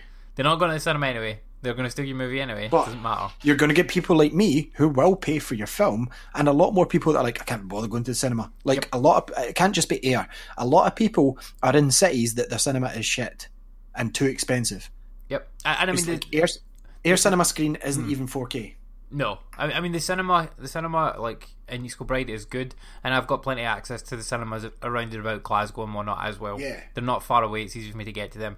But like when we just spoke about like Alien Covenant, like it's a movie that we were both interested in, and neither of us went to see it at the cinema because we never got a chance and we couldn't really bother. And then we both watched it like when it came out at home release. Whereas if that movie had come out like at home I'd have watched it release that at the same night. time. Or Ash Yeah. you and Ashley down or something. Do you know? Yeah, would have watched it within probably the first week and probably have happily paid money for it. So Yeah. because of the convenience of doing that. So it's something worth thinking about Yeah, for definitely. these movie developers. Definitely. Before we move on, we have to talk about one thing you are going to see with me at the cinema. We got a trailer this week, Andy, and I'll let you talk about it because it's one of your favourite franchises. Oh yeah, it was for the new Tomb Raider movie. Yes. We got a The poster first, which looked like Jurassic World 2. yeah, because they've done something real weird photoshopping with the lead actress's neck. Her neck looks like the guy fucking... Is it Men in Black that twists his neck right round and goes, there, is that better? No, he pulls his skin. But it looks like something like that when like it's an alien that's away and it's just walking away. Yeah. But yeah, it was very strange. It did remind me of the movie, the cover for that movie that I watched a while back, Uninhabited. Remember with the ghost lady? It reminded me of that, and I'm like, oh, I remember that movie. And I had to go back and look at the Poison pictures. fish. Yeah, I had to go back and look at the picture to see if it was the same, and it was completely different. And I was like, oh well, it's actually nothing like it whatsoever. But anyway, they showed the trailer for this movie the day after they put that poster out, and this trailer is basically showing you that this movie is going to be the same as the game Tomb Raider. Yeah. Now, not the original Tomb Raider, but the rebooted Tomb Raider from 2013. Yeah, so it's going to be, if you like that game, you're going to like this movie. That's kind of If you want what original I get. Tomb Raider, though, if you want original Tomb Raider, watch Angelina Jolie. There's not going to be a dinosaur in this one, I'm afraid. And there wasn't a dinosaur in the Angelina Jolie one either. There was statues that came to life, though. Yeah, I didn't mind the first film. the mystical stuff kind of, it never really sat right with me in Tomb Raider, and I'm glad they kind of went away from that a wee bit. I like some of it. I really do. I like cursed objects, like Indiana Jones style stuff. Even though I don't like Indiana Jones, but like I like the sort of idea, like mythology, and like the reason that they have this. But then again, in the games, they had a sun god. Yeah, I don't know, but there was a bit of that, but it was all kind of realistic-ish, and I think the best example of it is in the Rise of the Tomb Raider. There was a DLC called. It's 2 years old. Yeah. I'm just going to. Okay, I'll talk more about it when I'm doing it, but like obviously due to this trailer, I got hype and I bought this game again because obviously the first time when I played it, I just finished the first Tomb Raider and went straight into it and got bored of it. I'm not wanting any spoilers, please, from you. I could easily stumble across them. Okay, but anyway, like I'll just mention it briefly and I won't spoil it for you. In Rise of the Tomb Raider, there's a DLC in it called it's Baba Yaga, something like that. Yeah. Curse of Baba Yaga. Have you got this? Well, I have it on the PlayStation because they sent me a review copy of the game, but I don't on the Xbox. Okay, you need to play the DLC. That DLC, specifically that one, because it's fucking awesome. And I'll not say any more about it, but it's fucking brilliant the way they did it. Okay. And really, actually, quite surprising. Cool. Like, I'll pick up. One, I'll wait to a sale. yeah, I mean, you'll be able to get it for like £2 or £3 now. I think it's like $6 or $7 normally, but you'll be able to get it in a sale for like $2 or $3. But yeah, it's fucking brilliant. They never released the 20th anniversary edition for the Xbox. You can buy it separate, but they never released a physical edition. Was that PlayStation exclusive? Must have been. I think they might have done it on PC as well, but it was definitely like they brought it out on PC. PS4. Sorry, PS4, yeah. Because obviously it was a year after the Xbox. That's the one that gets sent to review. I know it came out on Xbox, like that you can buy the 20th. They're like £50 on the Xbox. I'm like, no, that's severely overpriced. I bought the main game for £12 before discount. But yeah, it's Rise of Tomb Raider is a fucking great game. Like, did you finish it before on the Xbox? Nope, that's what I mean. I've not finished it. Right. See, because I finished it like when it came out on Xbox, and I got it again on PlayStation with the intention of like playing through the whole game again. But like I played through like a good chunk of it, and like I did that DLC, and that DLC is brilliant, really well done. You have to get to the, you have to get to a certain point in the game to actually get to the DLC though. It's like there's like a big open field. I think it's like the Russian something or other. Okay, there is a season pass for Tomb Raider. Yeah, there will be. How much is the season pass? £20. Yeah, I wouldn't. I don't think the rest of the stuff is worth that. But that one particular DLC, I would 100% buy it because it's really good. It's maybe the season pass. It's coming up to Christmas. Remember, you'll get there's going to be sales. sales. Yeah, so just keep an eye out for it in a sale and grab it in the sale. Because obviously, if you're still playing through the game anyway, you want to get through the game first. So, but anyway, we better move on. It's £8 for that DLC by itself. Yeah, it's probably. I mean, it is a really good DLC, but it is short. Like maybe 2 hours. It is better buying the season pass. Yeah, but I mean, would you play any of the other DLC? You know what I mean? Yeah, there's ones about Croft Mansion, and I would probably play the DLC. I did like Tomb Raider, and I do like this new reboot, but I'll talk more about it. Okay. The movie looks absolutely phenomenal. Like, it really does. As long as, like you said, you like the reboot version rather than the original. Yep. Like Lara Croft, the original version is covered by Angelina Jolie. Yeah. I mean, I don't know that I'm that keen on the way the movie looks, to be honest, because everything about the movie screams to me that it's the same story. The same story as like the Tomb Raider game, which is there's a boat, fine. There's an island. Yep, there's a boat, there's an island. There's like a lot of like Lara screaming and falling. She's wearing basically the same outfit. She's got the same weapons and everything like that. So yeah, if it's the same story, we've done it already. Exactly. If it's the same story, we've done it already. They're just going to tell a condensed version of it, which is kind of fine-ish. But at the same time, I would already know what happens. It does look as if they've put a little bit more comedy into it than what was in the game, though, because there is like in the trailer there is a couple of like one-liner sort of things, which is fine. Mm-hmm. Like, I mean, movies like that need a few like light-hearted moments and stuff like that, especially because the game is very serious tonally, and there's a lot of like. There's a lot of controversial stuff in the game as well. There's an almost rape scene and stuff like that in it, so it'll be interesting to see how they deal with that and kind of. I would rather like a canon story of an adventure we haven't seen Tomb Raider. Yeah, totally. But the only issue that I really have with it is like I don't really like the look of the actress that's playing a Lara Croft. I'm like, she doesn't really look like Lara Croft. I'm like, that's not Lara Croft. She's fine. Angelina Jolie looked like old Lara. Yeah, I mean, they I would say that was a better casting for Lara Croft. I don't think that this woman looks particularly like Lara Croft for me.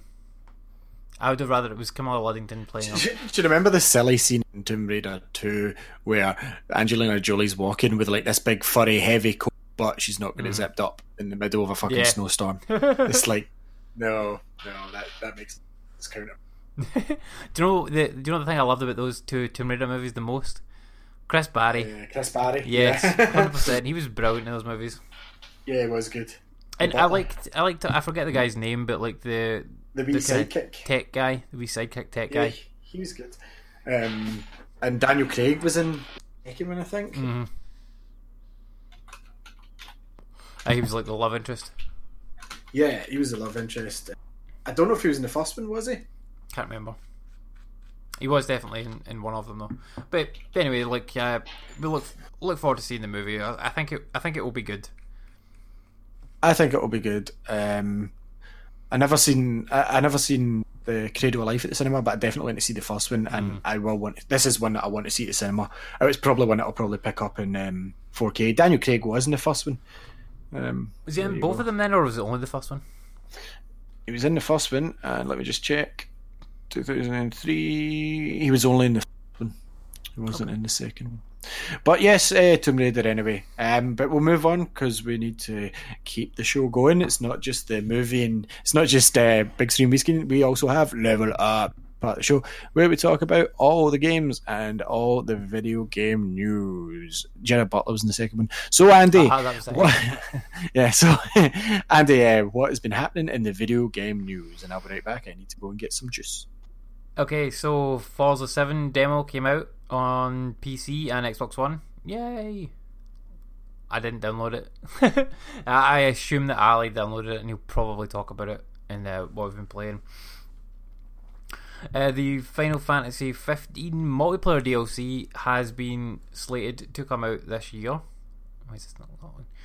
And it is going to show what happened during the game's time skip, which I think they skipped forward like 10 years or something like that.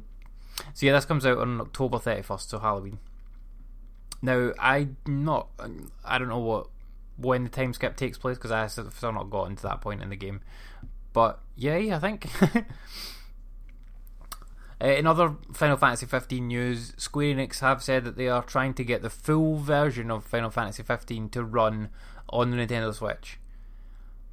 That seems ambitious, to be honest, because that's a big fucking game. The world is enormous, the graphics are really very good, and I can't imagine that running on a Switch. I just can't see it happening. If they can get that to run, oh my god, like that's crazy.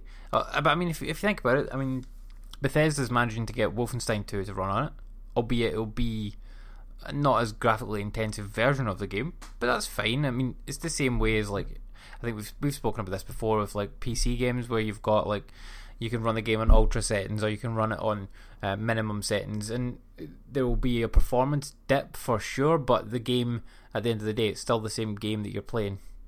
It just doesn't look as good graphically. So I think that's kind of where that's going to shake out. I'll be interested to see how it does look if it eventually comes out, though. Final Fantasy 15 on the Switch, like the full version, you think they can do it? The guy flip-flopped in this and said, no, he's not going to do it. Like, literally the day after, he said, oh, I think what will happen is just the mobile version that's coming will come as a complete game, but with extra features. I don't know. I mean, what they would be better doing is getting Final Fantasy 15 on it, because it can run in low-spec PCs. Just get it out, get more subscribers. I'd play it on it until my free subscription was done, because I can't afford a tenner a month. But yeah, I'll be interested to see what happens with this, and I do like the fact though that this, like, the Final Fantasy 15, like, has fucking legs on it. Because I mean, the support they're giving is phenomenal. It's unheard of. Any game to be this focused on by a developer after its launch. It's nearly a year old. Yeah, we're like a year out now from, like, when we probably almost exactly a year actually from when we went to see Kingsglaive at the cinema. Mm-hmm. So I mean, like, from that, like, all the hype building up to the game's release, Kingsglaive coming out, game releasing, and then it did well and whatnot, and then they've continued to, like, support it with the DLC and actually probably worthwhile season pass, even though I haven't really played any of the content yet. Apart from the Magicite armor, which is incredibly useful. For people who are terrible at this game like me. But the fact that they've continued to release the DLC as well as, like, the free updates and stuff like that as well, like your Assassin's Creed Festival and the Chocobo, like, festival and stuff like that, like, that's all fucking cool. But yeah, and now they're doing this mobile version, and, like, it may or may not come to the Switch, and obviously it's coming to PC as well in 8K. So they're doing a real good job of, like, pushing this game still a year out from its release. I'll be curious to see, like, how it sells in the grand scheme of things compared to, like, some of the older games, to see if the development time and the marketing push that they've put behind it over the past year has been worthwhile. Okay, so the world's first 8K VR headset is on Kickstarter now. Like, okay, so it's actually passed, Andy. It was the 19th of August last year that we went to see Kingsglaive, me, you, and Dave. Okay. And us. Mm-hmm. 19th of August, Jesus. Okay. So the game, that's like 2 months ago. Yeah, well, a month ago, just over a month ago. So the game must have come out, September, yeah, the game must have been out just over a year then. Surely they would have some celebration. It's down to £20 today, but just as a wee bit of extra news, Final Fantasy 29th of November it came out. 29th of November. Oh yeah, because that's right. Because the release date was originally slated for September, and then they pushed it back. That's right. So they'll do something big, obviously, for the whatchamacallit. They'll do something big for the year. Yeah, for the anniversary. Surely they'll have a festival. They've also, as I'd add to this news story, the Final Fantasy 15 story updates will continue throughout 2018. That's insane. Nice, that's cool. I will finish the game eventually. I promise. They are. It says here they will create more content for the game during next year, expanding the original plans of updates that had been planned originally. That's some good writing right there.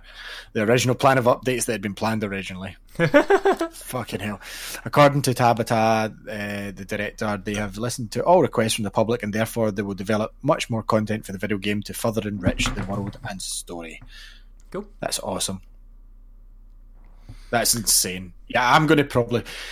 Like, I know I've sold my PS4, but that was for I needed a new phone at the time, but I am putting aside because I'm just going to pick up a PS4 Slim. Don't think I'll go for the Pro again because they're cheap enough now. If I get a discount on it, I could probably get it for around 100. So I'm definitely going to get a PS4 at some point because obviously there's Spider-Man coming, Last of Us 2 I forgot about, and Final Fantasy 15 I was still getting invested in. So because I bought it digital, that's the handy thing. But yeah, I will be getting one. Probably not by the end of this year. Well, it depends how Black Friday goes. If there's an insane sale for whatever reason, I might pick up one.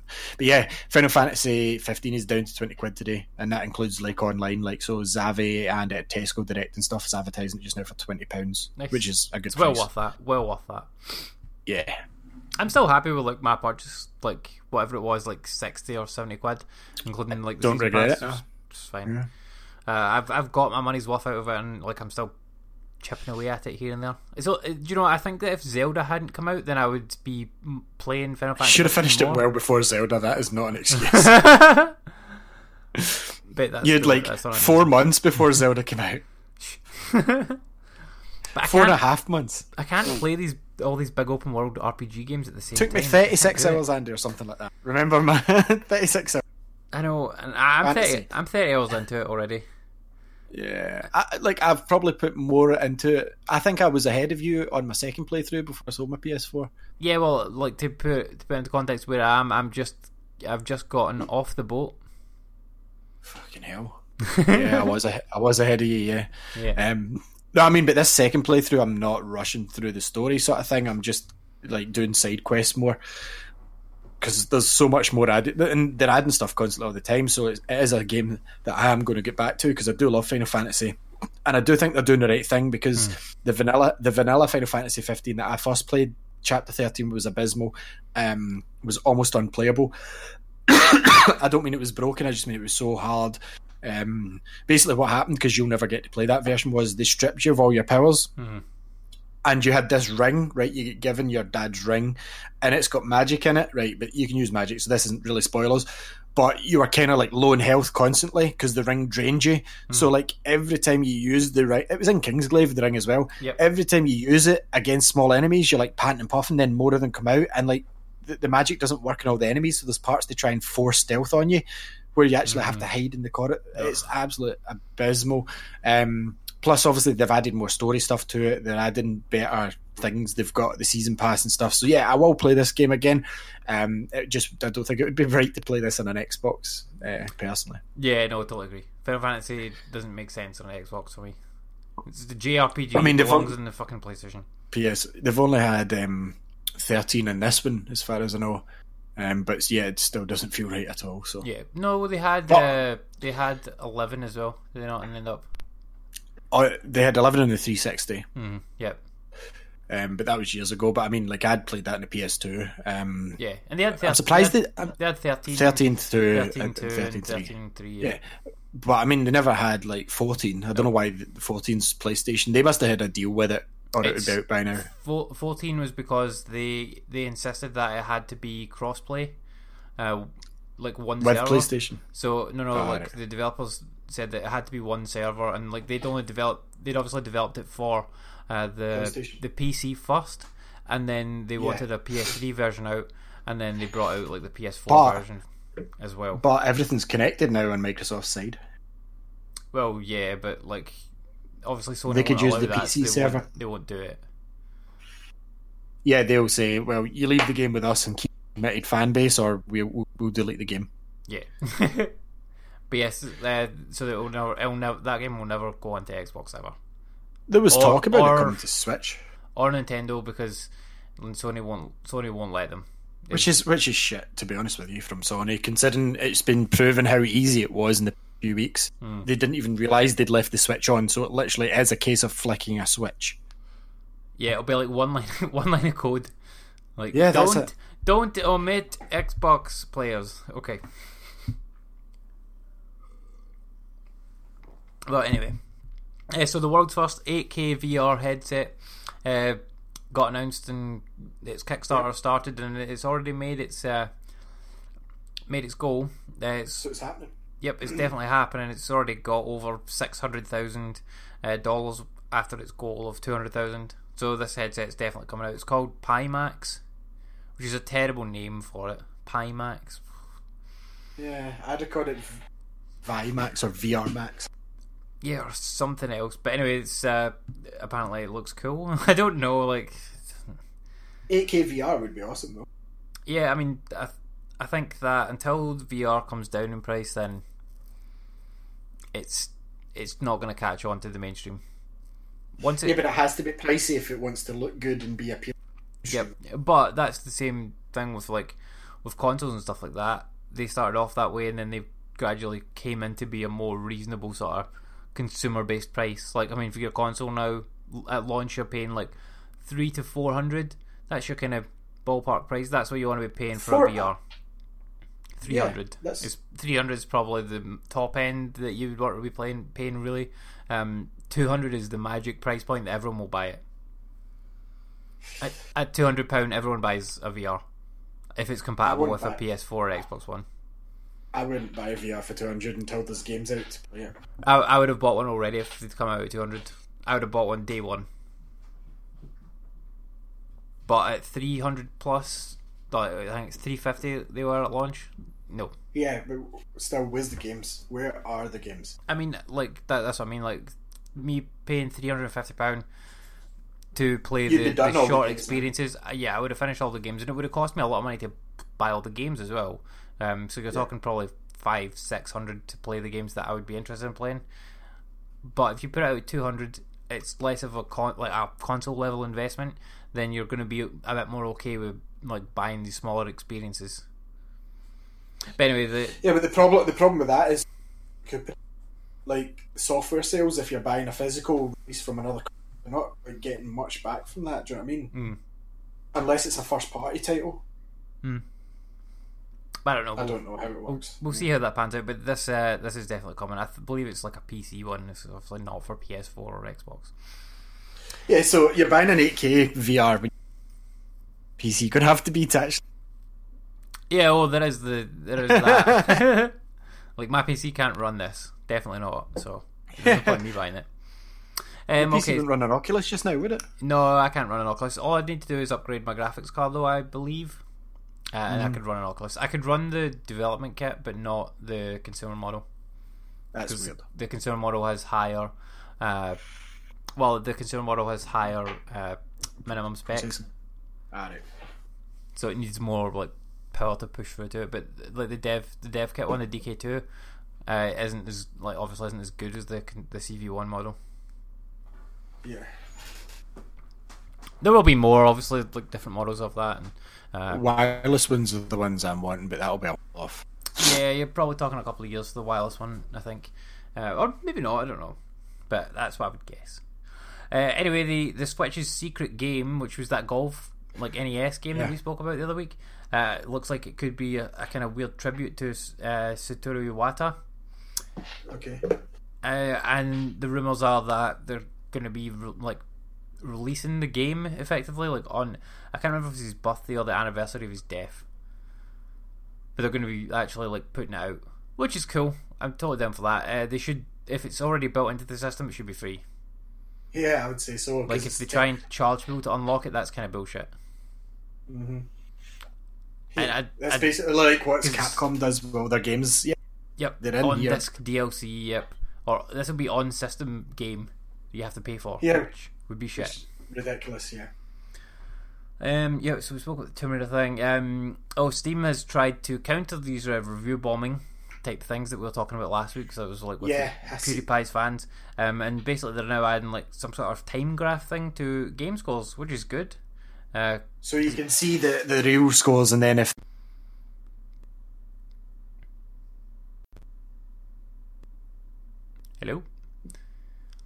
hello, so you can see the reviews. All right, you can see the review scores, the real wins, and then you can PewDiePie sends everybody after a game. You know what I mean? Yeah, I think it's good as well though, because you can see like how a game's like review score has evolved over time as well. Because like certain games do get better as it becomes a age, like a cult classic. You mean? Yeah, that sort of thing, or things that they do get patched a lot. Like say if you look at Ark Survival Evolved, for example, like when that first came out, like yeah, that's true. People were kind of negative on it. but it had the potential. Yeah, but if the and patches then- improve it, Yep, and then the patches kept coming and coming, and they updated the game and they made it much better, and the reviews improved, so it will have like a positive curve on it. see, this is what like even like video game sites should adopt. That some of them already do. They should go back and recover games that they've reviewed that have been patched, and like, because a lot of games are kind of punished because it's like, okay, this is a fault, okay, we're willing to fix it, we missed this when our bad, but look, we fixed it now. No, you're still 4 out of 10, fuck off. Like, they need to be able to revisit games like even No Man's Sky, do you know what I mean? If it reviewed bad, I think it was about a 7 out of 10. Yeah. If the patches improved it, go back and adjust the review score a bit, like, you know, when you update articles, when somebody makes a comment that you've been like, we're awaiting comment from Sony, Yep. you go back and update them. They should go back and update the review scores with the added detail, and I know some do, but everybody should have to do that now. Like, Final Fantasy 15 is a different game now than when it first came out. Re-review it. Oh yeah, 100%. I mean, like I don't think it's certainly for every website to do it, but certain websites could like make a niche out of it, like say like doing year 1 reviews, so like 1 year out from a game's release. And I think that's probably Like Destiny. Yeah, exactly. Like that's probably a fair time to judge a game completely, because by a year out from its release, all the things and all the patches are going to be out, all the bugs will be fixed. If you review a game 1 year out from release, it is the best. It is in the best shape it will ever be. Of course, but it's like, you know, we get sent games to review and it's patch you're playing it. Mm-hmm. So sometimes when we get the non-disclosure thing, it says, remember the game is before like X patch or before such a feature is going to be active. Like some games I've played, the online wasn't active, or some games, some parts of the main story weren't finished, or not finished, but there was some parts that was being patched. There was a game, I can't remember what it was that I was playing, and like it was almost completely broken, and I didn't get around to reviewing it until after the patch, so I never noticed it, but other reviewers slated the game and shredded it to fuck. Cannot remember what it was, but there was one that happened. Yeah, I remember getting a game for a review. Again, I forget what game it was, but they sent me the review code and all that, and they had like in the text for the along with the review code, they're like, please note there is a potential for you to hit this like major game breaking glitch in the game. We have a patch like ready to go for it day 1. It's currently in cert with Sony, so please bear that in mind if you do come across this glitch. There is a fix for it, and it will be fixed. Like, by I mean, day that's 1. fine. Like, a lot of people complain about day 1 patches, but they forget that their studios are at the behold of the shareholders when they say it has to be out by this game, this date, and then they release it, and it's already printed on disc, and the actual game file is uploaded to the servers. It's not out yet, but then they're like, oh shit, this is broken, right, we need to fix it. So then they work feverishly on lines of code to fix it, and that's why day 1 you get the patches. Like, a lot of people don't realise that and overlook it, you know? And I'm completely fine with day 1 like patches, because 100% of the time they improve the game. Yes, that is a fact. It doesn't matter like how big the patch is, and I mean the only real inconvenience to you is that you have to download the patch before you get to play the game. Yeah. And how long does that really take in the grand scheme of things? Don't get me wrong, some patches are bigger than others. But I mean, if you've got decent internet, so let's say a maximum of 1 hour. Yeah. I think the biggest patch that I've ever had to download was probably for Batman Arkham Knight, when I think it was like 18 gigs, something like that, on day 1, which was an enormous day 1 patch. But like it took an hour or so. I didn't mind it. It's fine. Totally fine with it. It made the game better, so that was totally fine. But yeah, like that's the model that's going to be happening, and we're going to see more and more and more of that as we go on. But I think sometimes like certain glitches won't be discovered as well until like there's a good whack of people playing them. Like say, yeah, because QA can't get everything. There's no 100% guarantee they'll do everything in a game that they can find. They'll do as much as they possibly can. Like, I know Russ used to say that when he was quality assuring, it was basically you get one section of a level and you play it and you play it and you play it.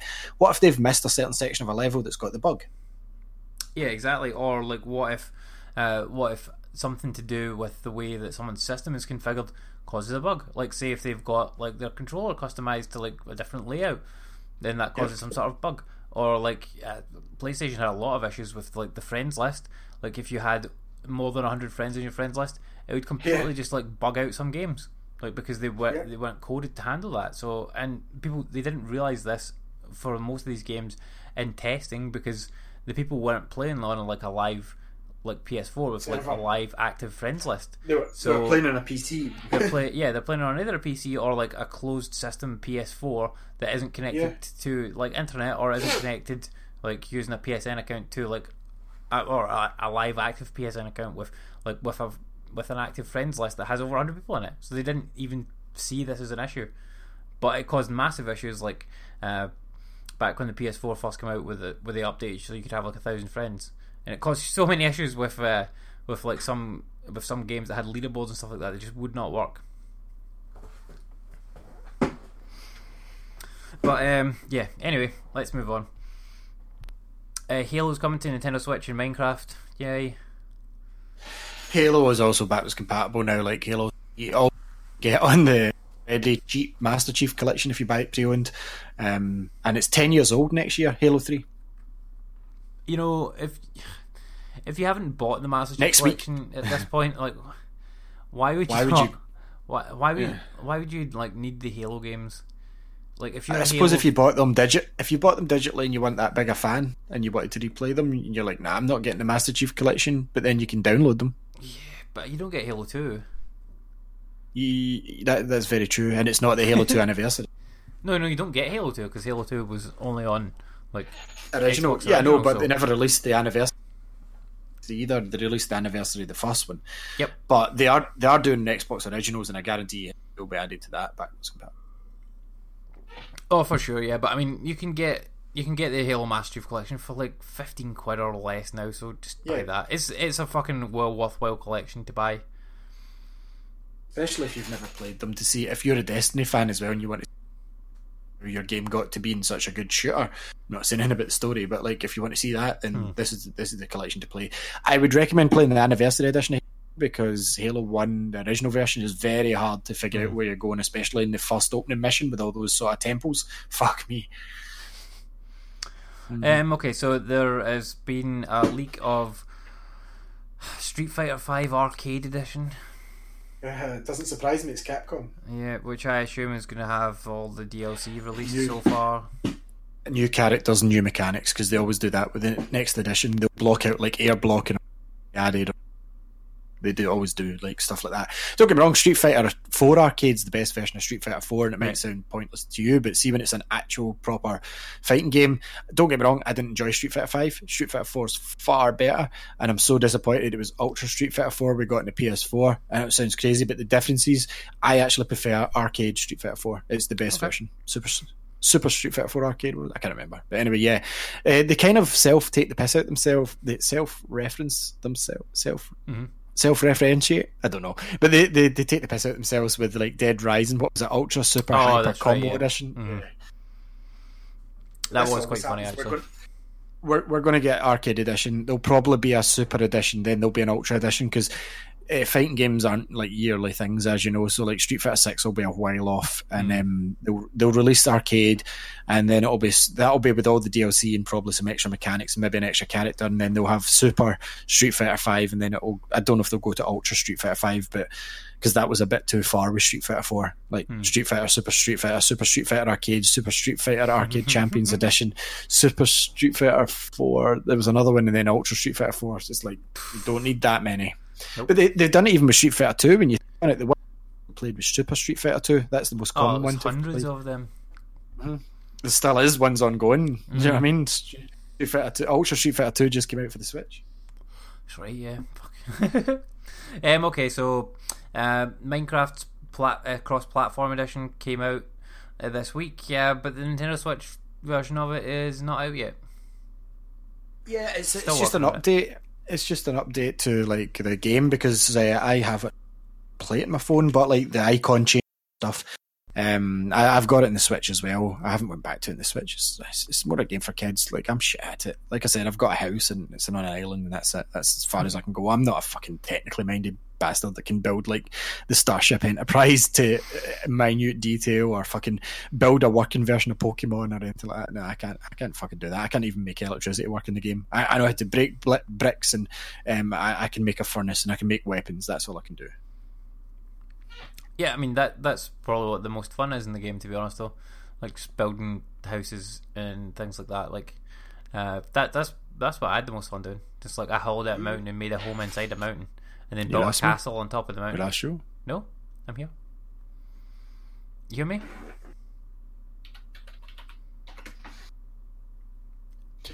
Ali can't hear me, for some reason, but I can hear him. Give us 1 second. We'll fix this.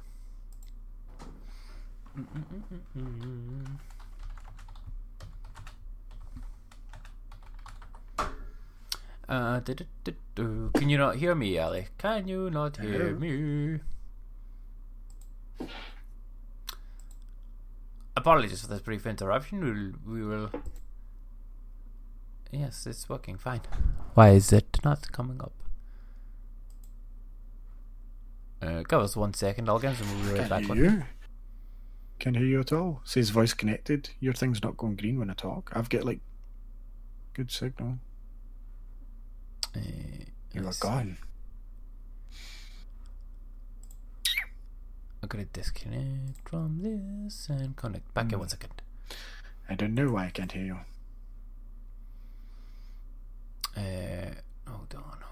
Hold on. Your sentence voice. Blue snowball. Tick, tick, tick, tick. Indicate a solid green, then it's transmitting your beautiful voice. Escape. Hello? Hello? And hello? Oh, you're back. Hello. You hear me? I don't know what happened. It was Discord like came out of me. Okay, anyway. You were still there. It's just your thing wasn't going green like mine was, and I was like, Yeah. Okay, we're back. We're back on all games now. I don't know what happened. There was something to do with Discord for all the people, but we're back. So like I was saying, like Minecraft, I'm just terrible at. Yeah, I like Minecraft, but yeah, more Minecraft. Yay. Okay, looks like Slightly Mad Shiro's making a Fast and Furious game. Is that good? Yeah, that story's funny as fuck. Is that a good thing? I don't know. Well, they're the guys that do Project Cars, and the guy was just off celebrating Project Cars 2 being finalised, or I don't know if it's out or what. And he went and done an interview on like a podcast or a show on YouTube, and he hadn't had sleep for like 3 days or something, and he was drunk, and he said he commented Need for Speed saying that they're trying to emulate a Hollywood franchise, right? And he said, well, if you can imagine what Hollywood franchise that is, I can say that we've got the license for it, and our game we're working on is going to blow Need for Speed as an arcade racer out the water. And then he says, I can't say what it is, but if I was bald and went to the gym and worked out, that's the biggest clue I can give you. And I'm like, you probably shouldn't be saying that. Yeah, no, that's a bit of a giveaway. That fucking hell. Yeah. So yeah, the Project Cars doing it. I would be interested, because the last Fast and Furious game was absolutely terrible. Like, the best way to play Fast and Furious just now is the Forza Horizon 2 version. Yeah. You can buy it standalone, but I'm very surprised that Forza let that license go. I'm glad they've got the Top Gear guys still, well, the Grand Tour now still in it, because that's a good one to have. But for Forza Horizon, I suppose they can't really do much. It's not like they're going to make Forza Fast and Furious in the main, I know they did the DLC, but that was a promo. But like, if it's going to be an actual Fast and Furious game, they're not going to bring out like Forza and Furious or something like that, and it's just a story-based game, because that's what I imagine these guys are going to do. Because Need for Speed's got more of a story in it, as you know, with cutscenes and stuff. Yeah. Forza's all about driving, so yeah, I'll get it. So be interested to see what they do with it. Okay, that's it. Sorry, I need to see the new Fast and the Furious movie. I haven't seen it yet. PlayerUnknown's Battlegrounds looks like they're trying to add a single player campaign to it, as well as more destruction. Yeah, which is cool. I just can't wait to play this game on Xbox One when it comes out. There's still no date for it though. Yeah, it's meant to still be this year, but I mean, we've got not even, because we're at the end of this month. Yeah, 2 months left. But I mean, they did say like it's coming out this year, but it's going to be like early access essentially this year. Yeah. And the full launch next year, which is fine. But I predict that this is going to come out like day and date with Xbox One X. Yeah, we said that last week. Yeah. That'd be a good advert, because when you consider that you're only really getting a hardcore audience buying the Xbox One X realistically, and parents that are stupid enough to buy it for their kids that have seen it on YouTube, but the hardcore audience are going to know what PUBG is and go, oh, that's just sold the deal. If that's out day one, yeah, I want to play it. Yep, 100%. And it will be the quote-unquote early access version, but it is the early access version still on Steam that is getting like 1.5 million players. Yeah, that's the new thing. 1.5 they registered. Last week it was 1 million, now it's 1.5 million concurrent. Well, I think it was like 1.2 million last week, which was more than Dota 2's one, but yeah, they're now up to 1.5, so I mean they could easily... This will hit 2 million. This will hit 2 million, 100%, yeah, and maybe even higher than that. Like by the because like I said, not full release yet. This is This is an early access game. It's not fucking out yet. I just hope that it comes fully out and it gets traction. Yeah, and I mean this is one of those like things that's like it's going to be a game as a service that they'll just continually update, like Overwatch and like Destiny, that sort of thing. They'll just keep updating it. It'll be a big esports thing. I mean, they're suing for Epic Games, who made the Unreal Engine, which PUBG's built on, because they've added like the Battlegrounds mode to Fortnite, and they're saying that it's a rip-off. But yeah, but they're not the first person to do this game mode. They've just done it in a way that's resonated with the audience well. So does that mean that everybody else that done a Battle Royale style game before them can sue PUBG?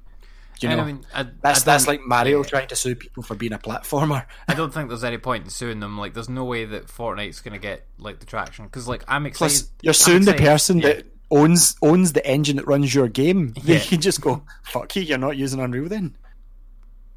Because like I'm excited to play Battlegrounds when it comes on Xbox One. Like, and that Fortnite thing is out now. Like, I'm not going to download it. Like I want to play the proper like Battlegrounds one that everyone's been talking about and saying is amazing. Plus, Fortnite looks like Team Fortress. It's hardly like they've just cloned it. Yeah, and I think like Battlegrounds, I think it might have started off a bit like that, but they've made a lot of changes to it as it's gone on and like become more popular. So yeah, but suing them's a bit silly. That's like fucking PES, FIFA trying to sue PES or something like that. Do you know what I mean? Yeah, they shouldn't be bothered suing them. Okay, next news. Super Ballman R has got an update, Ali. I sold that game. I came up for it. I'm gonna play it again at some point. But yeah, they did announce some new DLC. It's got like a Grand Prix mode, so it's like teams of 3 get to compete against each other. I mean, it looks kind of interesting. And there's also like DLC characters coming from Zone of the Enders and Rumble Roses. Rumble Roses. That was like a wrestling game with women in it. On the Dreamcast or something. Yeah, I remember that game. That's weird. It's a weird one. Yeah, that's really strange. But yeah, apparently it's also added. They've added characters from Silent Hill and Castlevania and that before already. So, yay! I do need to go back and play Bomberman because I've really not played it at all. It's not a good game. I'll tell you something quickly. Like I had the first ever copy of Splatoon 2 since it launched. Traded in. Asked the guy why. My girlfriend gives me into trouble for playing it too much. I do love the game. That was the only reason he's trading it in. It's the first. That's strange for our shop though. Like we had Destiny 2 in quicker and in bigger volume than Splatoon 2 came out 4 months ago, and we only just got the first copy last week, and the reason was that his girlfriend was getting annoyed with him constantly being on it. That's why he traded it. But Destiny 2, we had it day one. We've had like Madden 18, we've had NBA 18. Like it's the nature of our business, Andy, as you know. And have you had many Splatoon 2s in or any? Just out of interest. We've had a few in and out, yeah. Few in and out. But for like our store, when like it's quite a big store and like it's in the town, like I'm very surprised that Splatoon 2 hasn't been in. I don't know. I think it depends how many Switch gamers you've got in the kind of local area that are buying and selling shit. It's more of an Xbox town, being honest. Yep. Whereas up my way, it's more like PS4 and Switch. Irvin was more Xbox. Yeah, Xbox is still like big, but not anywhere close to like PS4. I'll say over the past year we've had a lot more people trading a PS4 for an Xbox because of backwards compatibility. Like we're holding a lot more PS. I know this is work chat, sorry listeners, but like we're holding a lot more PS4s than Xboxes. We constantly are. Like we've got Xboxes we can't even put out in display. We've got that many, but no, sorry, PlayStation 4s we've got that many, but Xbox Ones, we've only ever got one shelf of them. Like they goes like constantly. The kids especially are trading the PS4s. It's weird. I think kids like flip flop on it depending on what their friends are playing at any one given time. I think this Battlegrounds though is going to be massive even for kids. Yeah, fucking massive. Like, because everyone's going to be into this because all the YouTubers are playing it, and like kids Yeah. watch a lot of YouTubers. So like as soon as that course comes they out to a console that they can play it on, because most kids don't have a PC, so then they're not going to bother going to get one to play this game. But like if it's out on the fucking Xbox and they've got a PS4, they're going to 100% switch to Xbox. Like so many people are going to do it. So you'll see Xbox sales boost massively when this game hits. Even just in early access, it'll boost massively. correct. Okay, Hooters and Sonic the Hedgehog are together at last in a Japanese advertising campaign, which I don't understand, but okay, fair enough. It's a weird one. Oh, those Japanese are crazy, man. Any very strange twist of events? Pokemon Gold and Silver have returned to the UK chart, Ali. Yeah, that's insane. The original versions, that is. Which is mental. Well, it's the 3DS versions.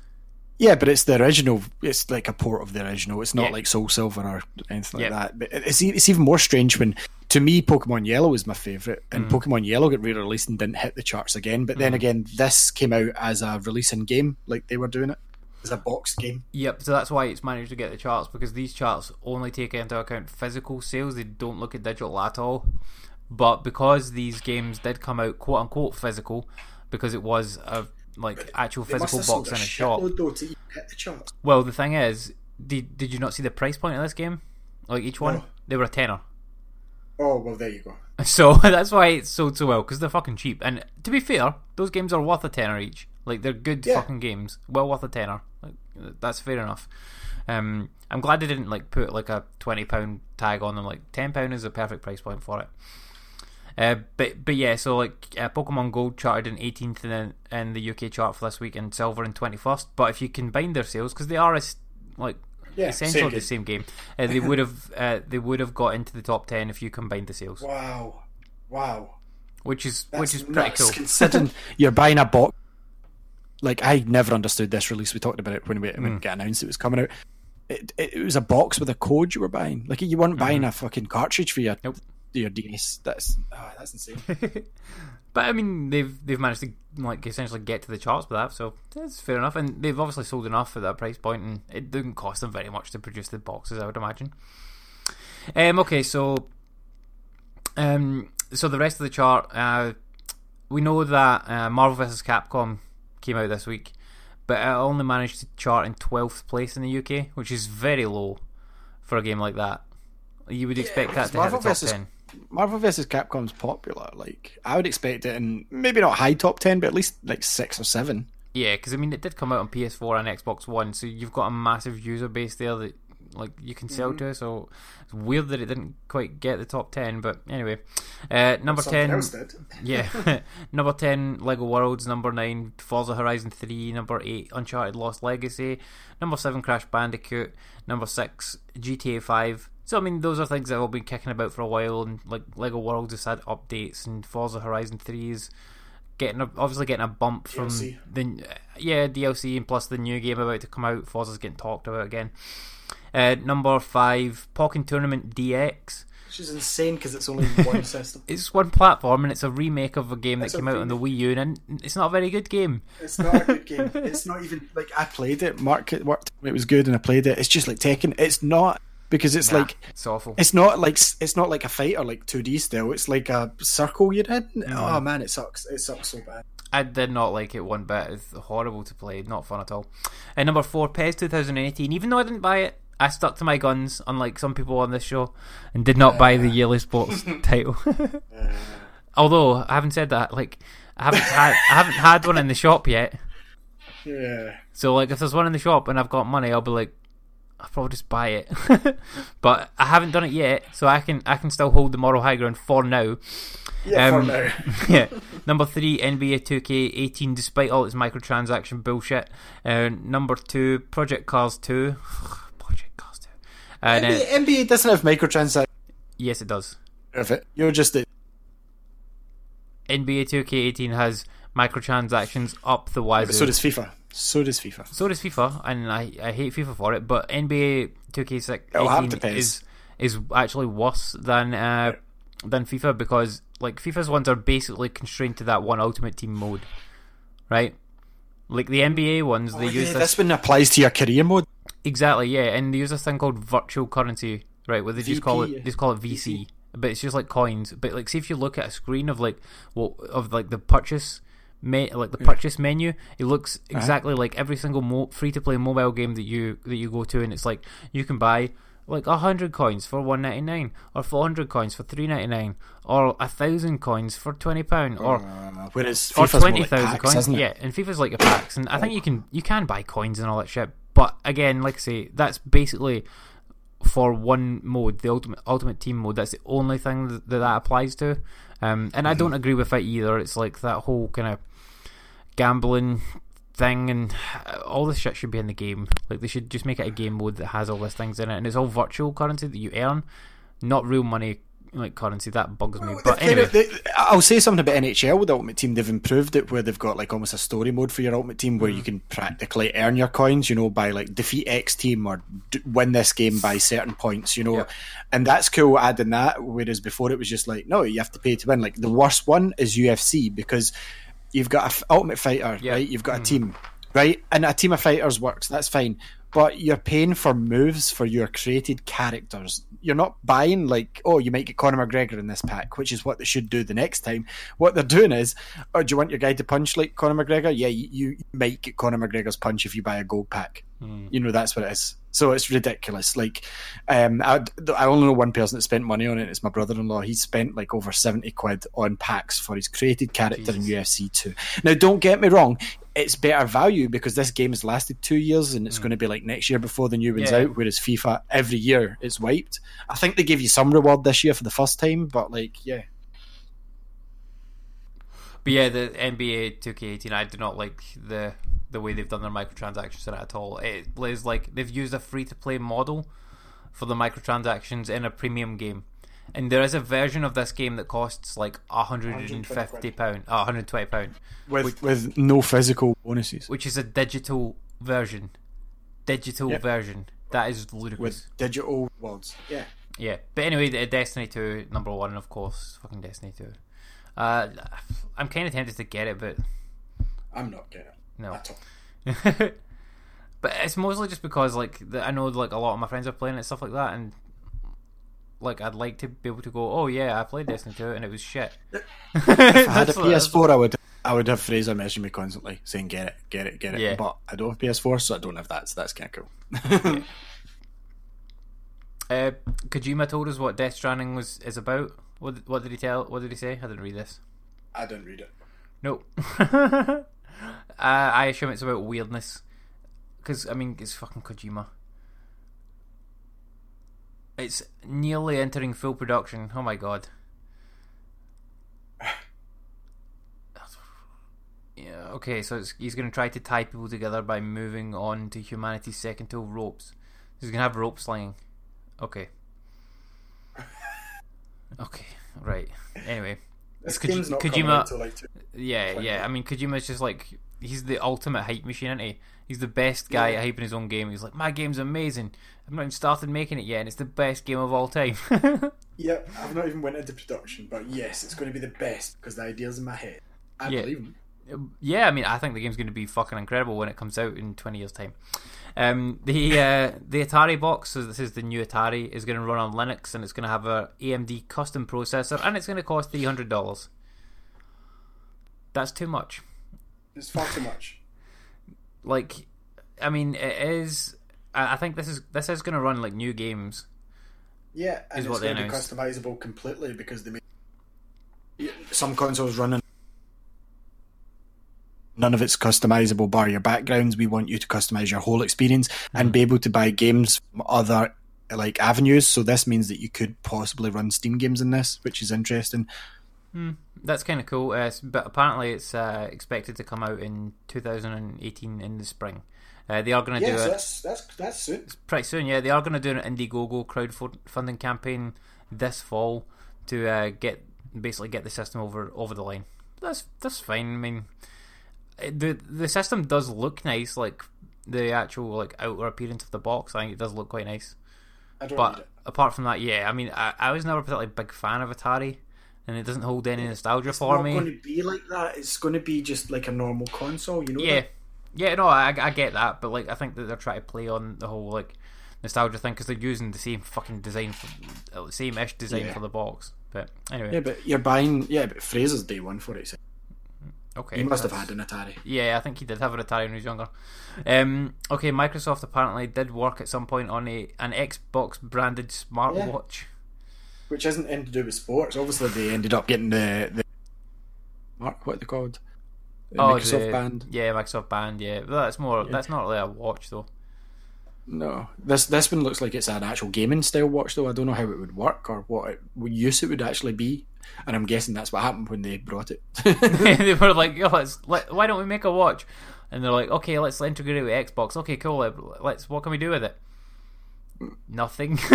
We can control it like put a remote. we can use it like as a microphone. The Xbox app. Okay, that works. We can put the app on it so you can look at the achievements on it. Okay, that works. How much would we charge for this thing? Oh, $200. £200.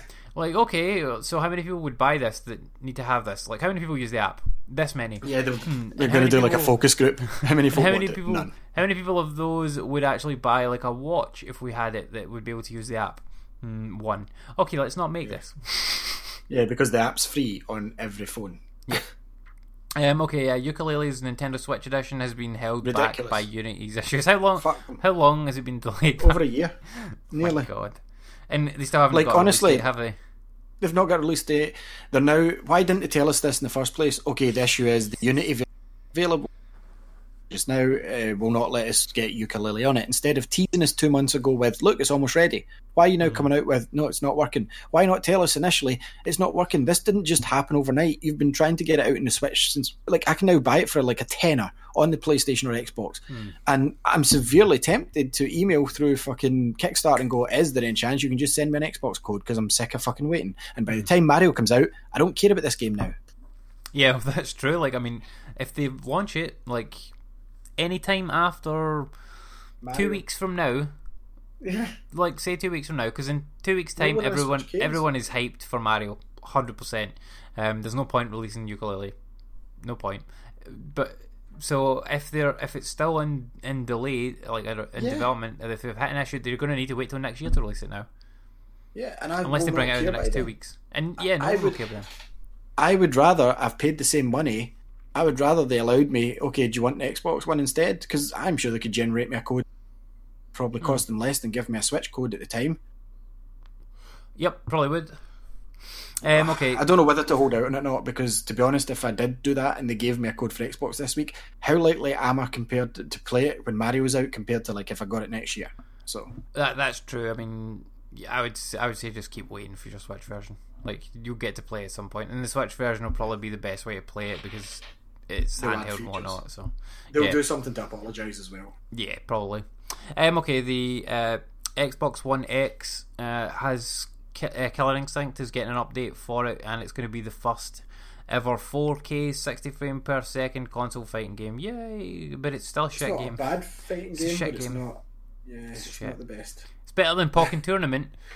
But yes, at the end of the day, but it's not a shit fighting game. It's based. See, a fighting game's only fun if it's where button bashers can play. See, in this, you can't be a button basher. You can't even be a casual player because you memorize. Yep, and if you don't memorize the combos, it's just you're fucked. You punch. That's it. That's it. Yeah. Super Mario Runs had an update. Yay! Extra levels and you can play as Daisy, I think. Cool. And it got reduced to a $5 for the year anniversary. Oddworld Soulstorm is apparently rewriting the series' rulebook. This is news that's come out from EGX this year. EGX, yeah. No. Which also happened over the weekend. Wish I was there. We were planning on it this year. Yeah. I ended up working, and I can't go next year either because I'm going to be working. So I know a year ahead of time that I can't go, which is fucking sucks. But yeah. But yeah, I mean the Soulstorm looks great. I don't know, like, if there's much more to say about it. It looks like another Oddworld game. Coming out this year. Is it coming out this year? Holy shit! I didn't realise it was coming out. I'm sure it said winter 2017 in the. Yeah, it probably is because like this year is the 20th anniversary of Oddworld. By the looks of it. Yeah, it is. I'll get it. Cool. And it's been revealed that Mario and Rabbids Kingdom Battle is Switch's best-selling non-Nintendo game. Now, I think that has to come with a massive caveat, because this is a fucking Mario game at the end of the day. Just because, that's true. Like, just because Nintendo didn't produce the game or publish it, like Ubisoft published it, it's like, oh, it's not a Nintendo game. You get It's Mario a in the fucking title. Nintendo game. It's not out in any other system. Like, this is not a third-party title. This is a Nintendo. Like, this is a Nintendo licensed property. Wait till Doom comes out and Wolfenstein and Skyrim. They will all beat this. Yeah, I would think so. Like, see when Doom comes out, if they get the price point right on that, that's going to be massive. They hit $29.99 day one and full price. No. But yeah, so I still think it's impressive that it's sold really well. Yeah. And For a like, game that we had no interest in. Yeah. I've traded it now, but like from what I played out, it was enjoyable from what I played out of it, but it's just more my taste. It got repetitive, but all those RTS games, once you've kind of got, it's like it's still the same fucking thing. Like I tried XCOM out like back in the day, and it just really wasn't really for me. I think because there's only so much that style of game can do. You're in an enclosed space, you have to kill X amount of guys, you've got so many moves. Not for me, but a great game if you can get it at a budget price. I think you'd absolutely love it because you were an XCOM fan. Yeah, I mean, this is one that I'll definitely buy at some point, as with all the Switch physical releases. One day I will buy them. Like, once it gets to like whatever price point, I genuinely think this is one that you would enjoy. Yeah, I mean, it looks fucking great, and like all the gameplay and stuff like that looks like it would be good fun. And I think like Bethany would probably get a kick out of it as well, because it's a kind of different game, but it looks like certainly the beginning parts of it are easy enough for people to understand that it should be able to get to grips with it at least a little bit. Yeah. But yeah, so that's the news. Might as well talk about what I've been playing. Yeah, we Briefly. haven't played much either of us. No. What did you play, Andy? I played Zelda. More Zelda. I actually played maybe about 10 hours of Zelda this week, and that's the only thing that I played, because I want, like, the other night I just started playing it, and I was like, I want to play Zelda for like an hour, and then like I looked at the clock, and it's like 3 hours later. I'm like, oh my god. So like I went and like explored a bunch of areas that I hadn't been to at all yet, and opened up some more areas of the map. So I think I've got 3 towers left to do now. So I've gone and gotten like most of the towers, and I think that the towers are a really good mechanic in this game. Like, and I know we've spoken a lot in the show before about like Ubisoft and like their over reliance on the towers for like Assassin's Creed and Far Cry and Watch Dogs, and like I think they even had them in, what was it, like the crew. Yeah, that was the one. Yeah, you had to drive to the tower, and you're like, oh my god, towers. Sync with the tower to get the map opened. And they just had towers in every game, and they were all the same, and just like climb the tower. Oh my fucking god, climb the tower. Here we go. But in Zelda, you do have to climb the tower, and for the most part, the climbing of the tower is the same for everyone. But to actually get to climb the tower, a lot of the times it's like a puzzle you have to solve first. Yeah. So like there was one where the tower. Yeah, I have done that one actually, but there was one where the one I can recall specifically was one that was surrounded with ice, and I'm like, well, I thought it was just big rocks, and I'm like, I can't jump over these big rocks. Like, I've got no fucking clue how to do this. I can't get round. I can't get over these rocks. There's nowhere like high up for me to fly in. And then like I realised that it was cold where I was, and I'm like, oh, these must be like big blocks of ice. Let me try fire. And yeah, that worked a treat. Just like made a fire, melted a block of ice, and then I was able to go and climb the tower. Like, yes. See, Zelda's great for that. If you think it should work, it probably will work in Zelda in this one. And I think there was another one where it was like the tower was all covered in like what the kind of calamity stuff. I don't know what it's called, the purple goo, whatever the purple goo is. It's part of the calamities, poison to the land. Yeah, so whatever that is. And usually to get rid of that, there's like an eyeball kicking about somewhere, so you have to find the eyeball and shoot it. Now I couldn't find an eyeball fucking anywhere, and I explored this area quite thoroughly, and I'm like, there's no eyeball here for me to get. But it ended up being there was like another bit that I could do, and or maybe there was an eyeball lower down. But anyway, like I couldn't get to where I needed to be. But it ended up being there was a bit that I could make this this tower like fall over, and it would end up like leaning against the tower, so I was able to run up that and then climb up it. So like things like that I thought were really clever. And once you've done that, then you can just climb straight up the tower, and it's easy peasy. So I've now got like I think 3 towers left to unlock, and I've done a few more shrines, and I'm up to like 10 hearts. And I did a stamina upgrade finally. So I'm like, okay, well I've got 10 hearts. I'll put 1 in stamina. So I've got this tiny little extra bit of stamina. Nice. And I've just been like going and like because I've got most of like a good chunk of the map unlocked now, I can see like different like geographical features and things like that, and I'm like, oh, that looks like an interesting place to go. So I'll stick a pin there and like go over there. I still think that it's very hard to tell where the shrines are, because like you'll look around and I'm like, I cannot see a single shrine from where I am. Oh, it is, man. You know, I'm like, there are hundreds of shrines in this world. Where the fuck are they? I'm at the point where I want to try and unlock them and see basically if it can't be visited. Yeah, I'm kind of struggling. I'm going to go back to because there's some bits I want to do because the new DLC's out December, I think. And I know it won't make a difference to that because obviously it's a separate story by the looks of it. I don't know how they're going to work that. Do you think it's going to be on the menu or through the game since it's kind of back in time? I would assume it'll be on the menu, but I'm not totally sure. But yeah, like I think you're right. Like you did say, to go to the camo, I probably need to have 10 hearts. So I've now got to 10 hearts. So and I've got like my elephant power obviously as well. So I think I just need to go and find some decent weapons, like do some cooking, and then go for it. So I'll try and do that at some point this week. That boss in the camo, the last is the hardest boss in the game, including the final boss. Right. Yeah. Anything else you played? That's the only stuff that I played. I might have played Knack 2 very briefly, but yeah, it's like it's a very generic, like I said last week, very generic platform hack and slash type game. I probably won't finish it. I'll probably just pick at it here and there when I'm bored.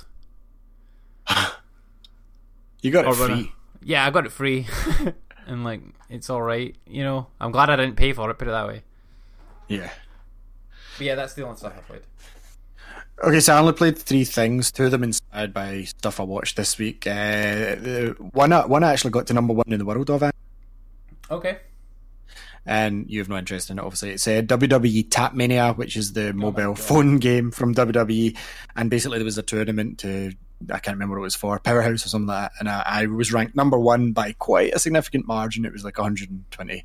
And that's all I wanted to do. It was the night I didn't get any sleep. See, the night I went to work and I told you I had 1 hour sleep because Tasha was like, kept moving, and like the pregnancy pillow she's got takes up the whole bed, and like I just could not sleep. And the blow up bed won't fit in the baby's room just now because the baby's room's got all baby stuff in it, and downstairs I went to sleep and the cats wouldn't stop crawling all over me and like fucking trying to sleep on me, and I'm like, well, you just fuck off. I wanted to just put them outside for the night, but like honestly, I had 1 hour sleep. I downloaded this game, and basically you have a wrestler, you get 4 support wrestlers, and you just tap to do your moves, and that's it. That's all you do. So I won. I got to number 1. I won like 25 packs. It's actually quite a pricey prize. This is like a game where it's getting a game. So I looked it up, and like for the packs I won, it was like 20 quid worth of stuff I won. So that wasn't too bad. Anyway, I don't have any more to say about that game. It's not good, and I haven't played it since. So I played after watching Alien Covenant. I had to go. If you listen to the show, you know that I won, played it, loved it. Got too hard. My save file was one of the ones that get when I moved to the Pro and the Slim, so I bought it digitally. I do have it in the PS4, but don't have a PS4, and it's down. It was like £10 discount, Andy. So, are you away? No, I'm here. Look, £10. Oh, sorry, I lost you very briefly. It was £10 for Alien Isolation. Okay, that's a good price. A good game. The first bit of it until you meet the alien. Anyway, I didn't play any past that. See, I like it. I got to a part before I was playing it on hard and I died, but I was that far in the game I was too stubborn not to go back to the start. Cameron also said the same thing, but on Xbox I've never played it, so I'm not even lying. I've thrown it on easy mode just so I could get the story, because I really don't care at the point. But playing this game, I forgot how cool the sound is in it, how amazing it. like that thing makes you feel like you're in the Alien movie. So if you've just watched Covenant, Prometheus, even if you watched any of the old Aliens and you want a game that feels exactly like it, play this game, man. Like I think they won BAFTAs for the sound design. Yeah, they definitely did. Like the sound design in that game is fucking good. Remember we played at EGX, and I was like, like this is not for me, but it's kind of cool. Like it is such a cool game. Like the design of the game, even the actual like layout of the levels and stuff like that is really, really well done. Like I was very surprised when I played it, because like I picked it up as well to try out, and I really enjoyed it. Like just walking about the spaceship and looking at the shit. I don't care about the alien. Like I don't want to be scared, but I did enjoy like exploring the spaceship. No, I mean it is really cool, and like Alien is time hyper between the first two films. So like, even though you're like 20 years old, your mum's not that much older than you now. She's maybe like 10 years older than you, because obviously hypersleep doesn't age you in this universe. And I just want to finish it. It's so fucking cool. Like, because I'm playing in easy mode, it's actually giving me time to actually go and look at stuff and go, oh, that's cool, because there is fighting in the game later on. It's reduced, but there is fighting. But like, the entire spaceship is so well designed, it's unreal, and I can't complain about buying the game for a tenner, because like it's fucking such a good game, man. I already own it digitally, but oh my god, like just I've played it and I don't get scared like at things like that. And I've just watched it and I'm like, nah, I don't give a fuck. The noises and like things exploding near you, and just the start of the game when you crash and stuff, and like the sound absolutely silence when you're in the vacuum of space, and then you everything kicked in, you know, all the alarms and everything. Unreal game, man. And the fact that when I first got it, I didn't realise when you had your camera in, the camera make the alien hear you. That's not. It was annoying because I had my washing machine on. I was playing it, and like, so I ended up having to unplug the camera. But yeah, I'm really wanting to finish this game. On that same note, if I know I played it, Uprise of the Tomb Raider, which is a game that I always said to you, Andy, that I would go back to. And the cool thing is, as you know, with Xbox, there was no having to go into my fucking profile and download this that I'd uploaded to PlayStation Plus. I put the game in, hit continue, and I was in bit where I'd left it. It's because I was like, I'm not that far in this game. I don't really have to do the opening bit. I was at the base. I'm like, I really don't want to have to redo the whole start bit. And no, straight away, boom. So I won the Russian base. I was never stuck at it. Never stuck. Do you remember the Russian base? Yep. Okay, so at the Russian base, you get thrown in jail eventually, and you find out your pal is working with the bad guys. So that happened, and I get thrown in a jail cell with Jacob, and I had to do a prison escape, which is kind of cool because, oh yeah, because Lara Croft obviously better than Michael Scofield at breaking out prisons. I broke a pipe and smashed a wall. The end. I was out. That's it. And somehow used my hand that fast that it embedded itself in the rope that was tied above my cell. I don't know how Lara Croft does that, but yeah, she done it. Anyway, so I got out that, and there's a sequence where you have to basically try and stealth past. It almost feels like fucking Metal Gear, and I went bollocks to this. Bow and arrow, shot them all in the head. Fuck them. I was not stealthing that. They basically have a searchlight and stuff. So then the helicopter chase you. Don't know if you remember that sequence, but see this helicopter sequence, it's like it's like a scripted event. You're running away down, like, and if you do it the wrong way, you're instant death. This sequence rivals any sequence in Uncharted 4. I'm not joking. Like, the coolness, the graphics of it, the fucking instant oh shit that you feel rivals anything in Uncharted 4. I'm not joking. I'm not saying the game looks as good as Uncharted 4, because I don't think it does. But the game looks fucking superb. It's getting an HDR update, which I thought was out today. Turns out it's not. It's for Xbox One X launch. But yeah, I done the whole sequence where I was doing that, met up with Jacob, and he's away to his village to find help. So he's away to a village, and then I see a guy there's like an enemy encampment in front of me. So he's like, if you can go in this cave and kill the wolves, I'll be able to survive in there. Otherwise, they're going to get me in the next patrol run. It's a side quest. But I tried to get in this cave, and I went to the cave, and there's no wolves there. But there is a bit that looks like I should be able to burn it, and I could not remember how to set fire to stuff like in the first game. You have to fire a flaming arrow on it. Yeah, but I don't have them yet, so I couldn't help him. Yeah, you might have to come back to that later. Yeah, so I could. So I'm guessing, or like if you've got a like a rocket launcher or a grenade launcher or something like that, you can use that. I don't. I've got like a tin full of nails that I can. No. Molotov cocktail works as well. Am I wrong in the first game that you could just start fires? You could start fires at specific points, so like the campfire bits, but not like just you couldn't just make a fire anywhere. Okay. So anyway, I know that in encampment because this is the first proper open bit in the game. And there's like mountains and hills and a river, and I'm like, so I found a big well, I went down, and it's an optional tomb, and I went, yes! The optional tombs in this game are brilliant so far, and it's one where there's a lot of water, it's flooded, and if you do your like stealth bat sense, I'll say, you can see the gold things under the water. In the middle, there's like a sort of podium with a book, and it's glowing gold, and above it, there's 2 water wheels turning, and I'll go to the book, and you can't interact with it. And there'll be a slot to put anything in it, and I can't get to the bits I need to under the water. I didn't want to do this bit, so I just got stuck and turned it off because like I really want to finish this tomb, but I have no fucking clue, like at all, how to get this tomb. Do you know the one I'm on about? No, can't remember. Oh, it's so difficult. But anyway, fucking great game. And I finished Tomb Raider and Alien. Probably not for me. Depends how easy Alien actually is in easy mode, because I've not even got to the bit with the Alien yet. I only played it for half an hour. But like playing that game at night, even before the Alien, when something blows up next to you, I fucking shit myself, man. Like honestly, like it's so well done that the sound immerses you. Like I even walked up to make a cup of tea the other night right while I was playing it, and the way my sound is, it's just a sound bar. It's usually fine, but I don't hear proper sound. But the way this is designed, it actually felt like I was moving in the game as I got up. You know, just with the buttons. It was so fucking cleverly done, man. Like I love this game. So yeah, that was all I played this week. I will try and play more games for next week. Like I said, I'm going to try and get back in Zelda. Hopefully get some fun that, and I hope that I've got a bigger chunk of Alien played.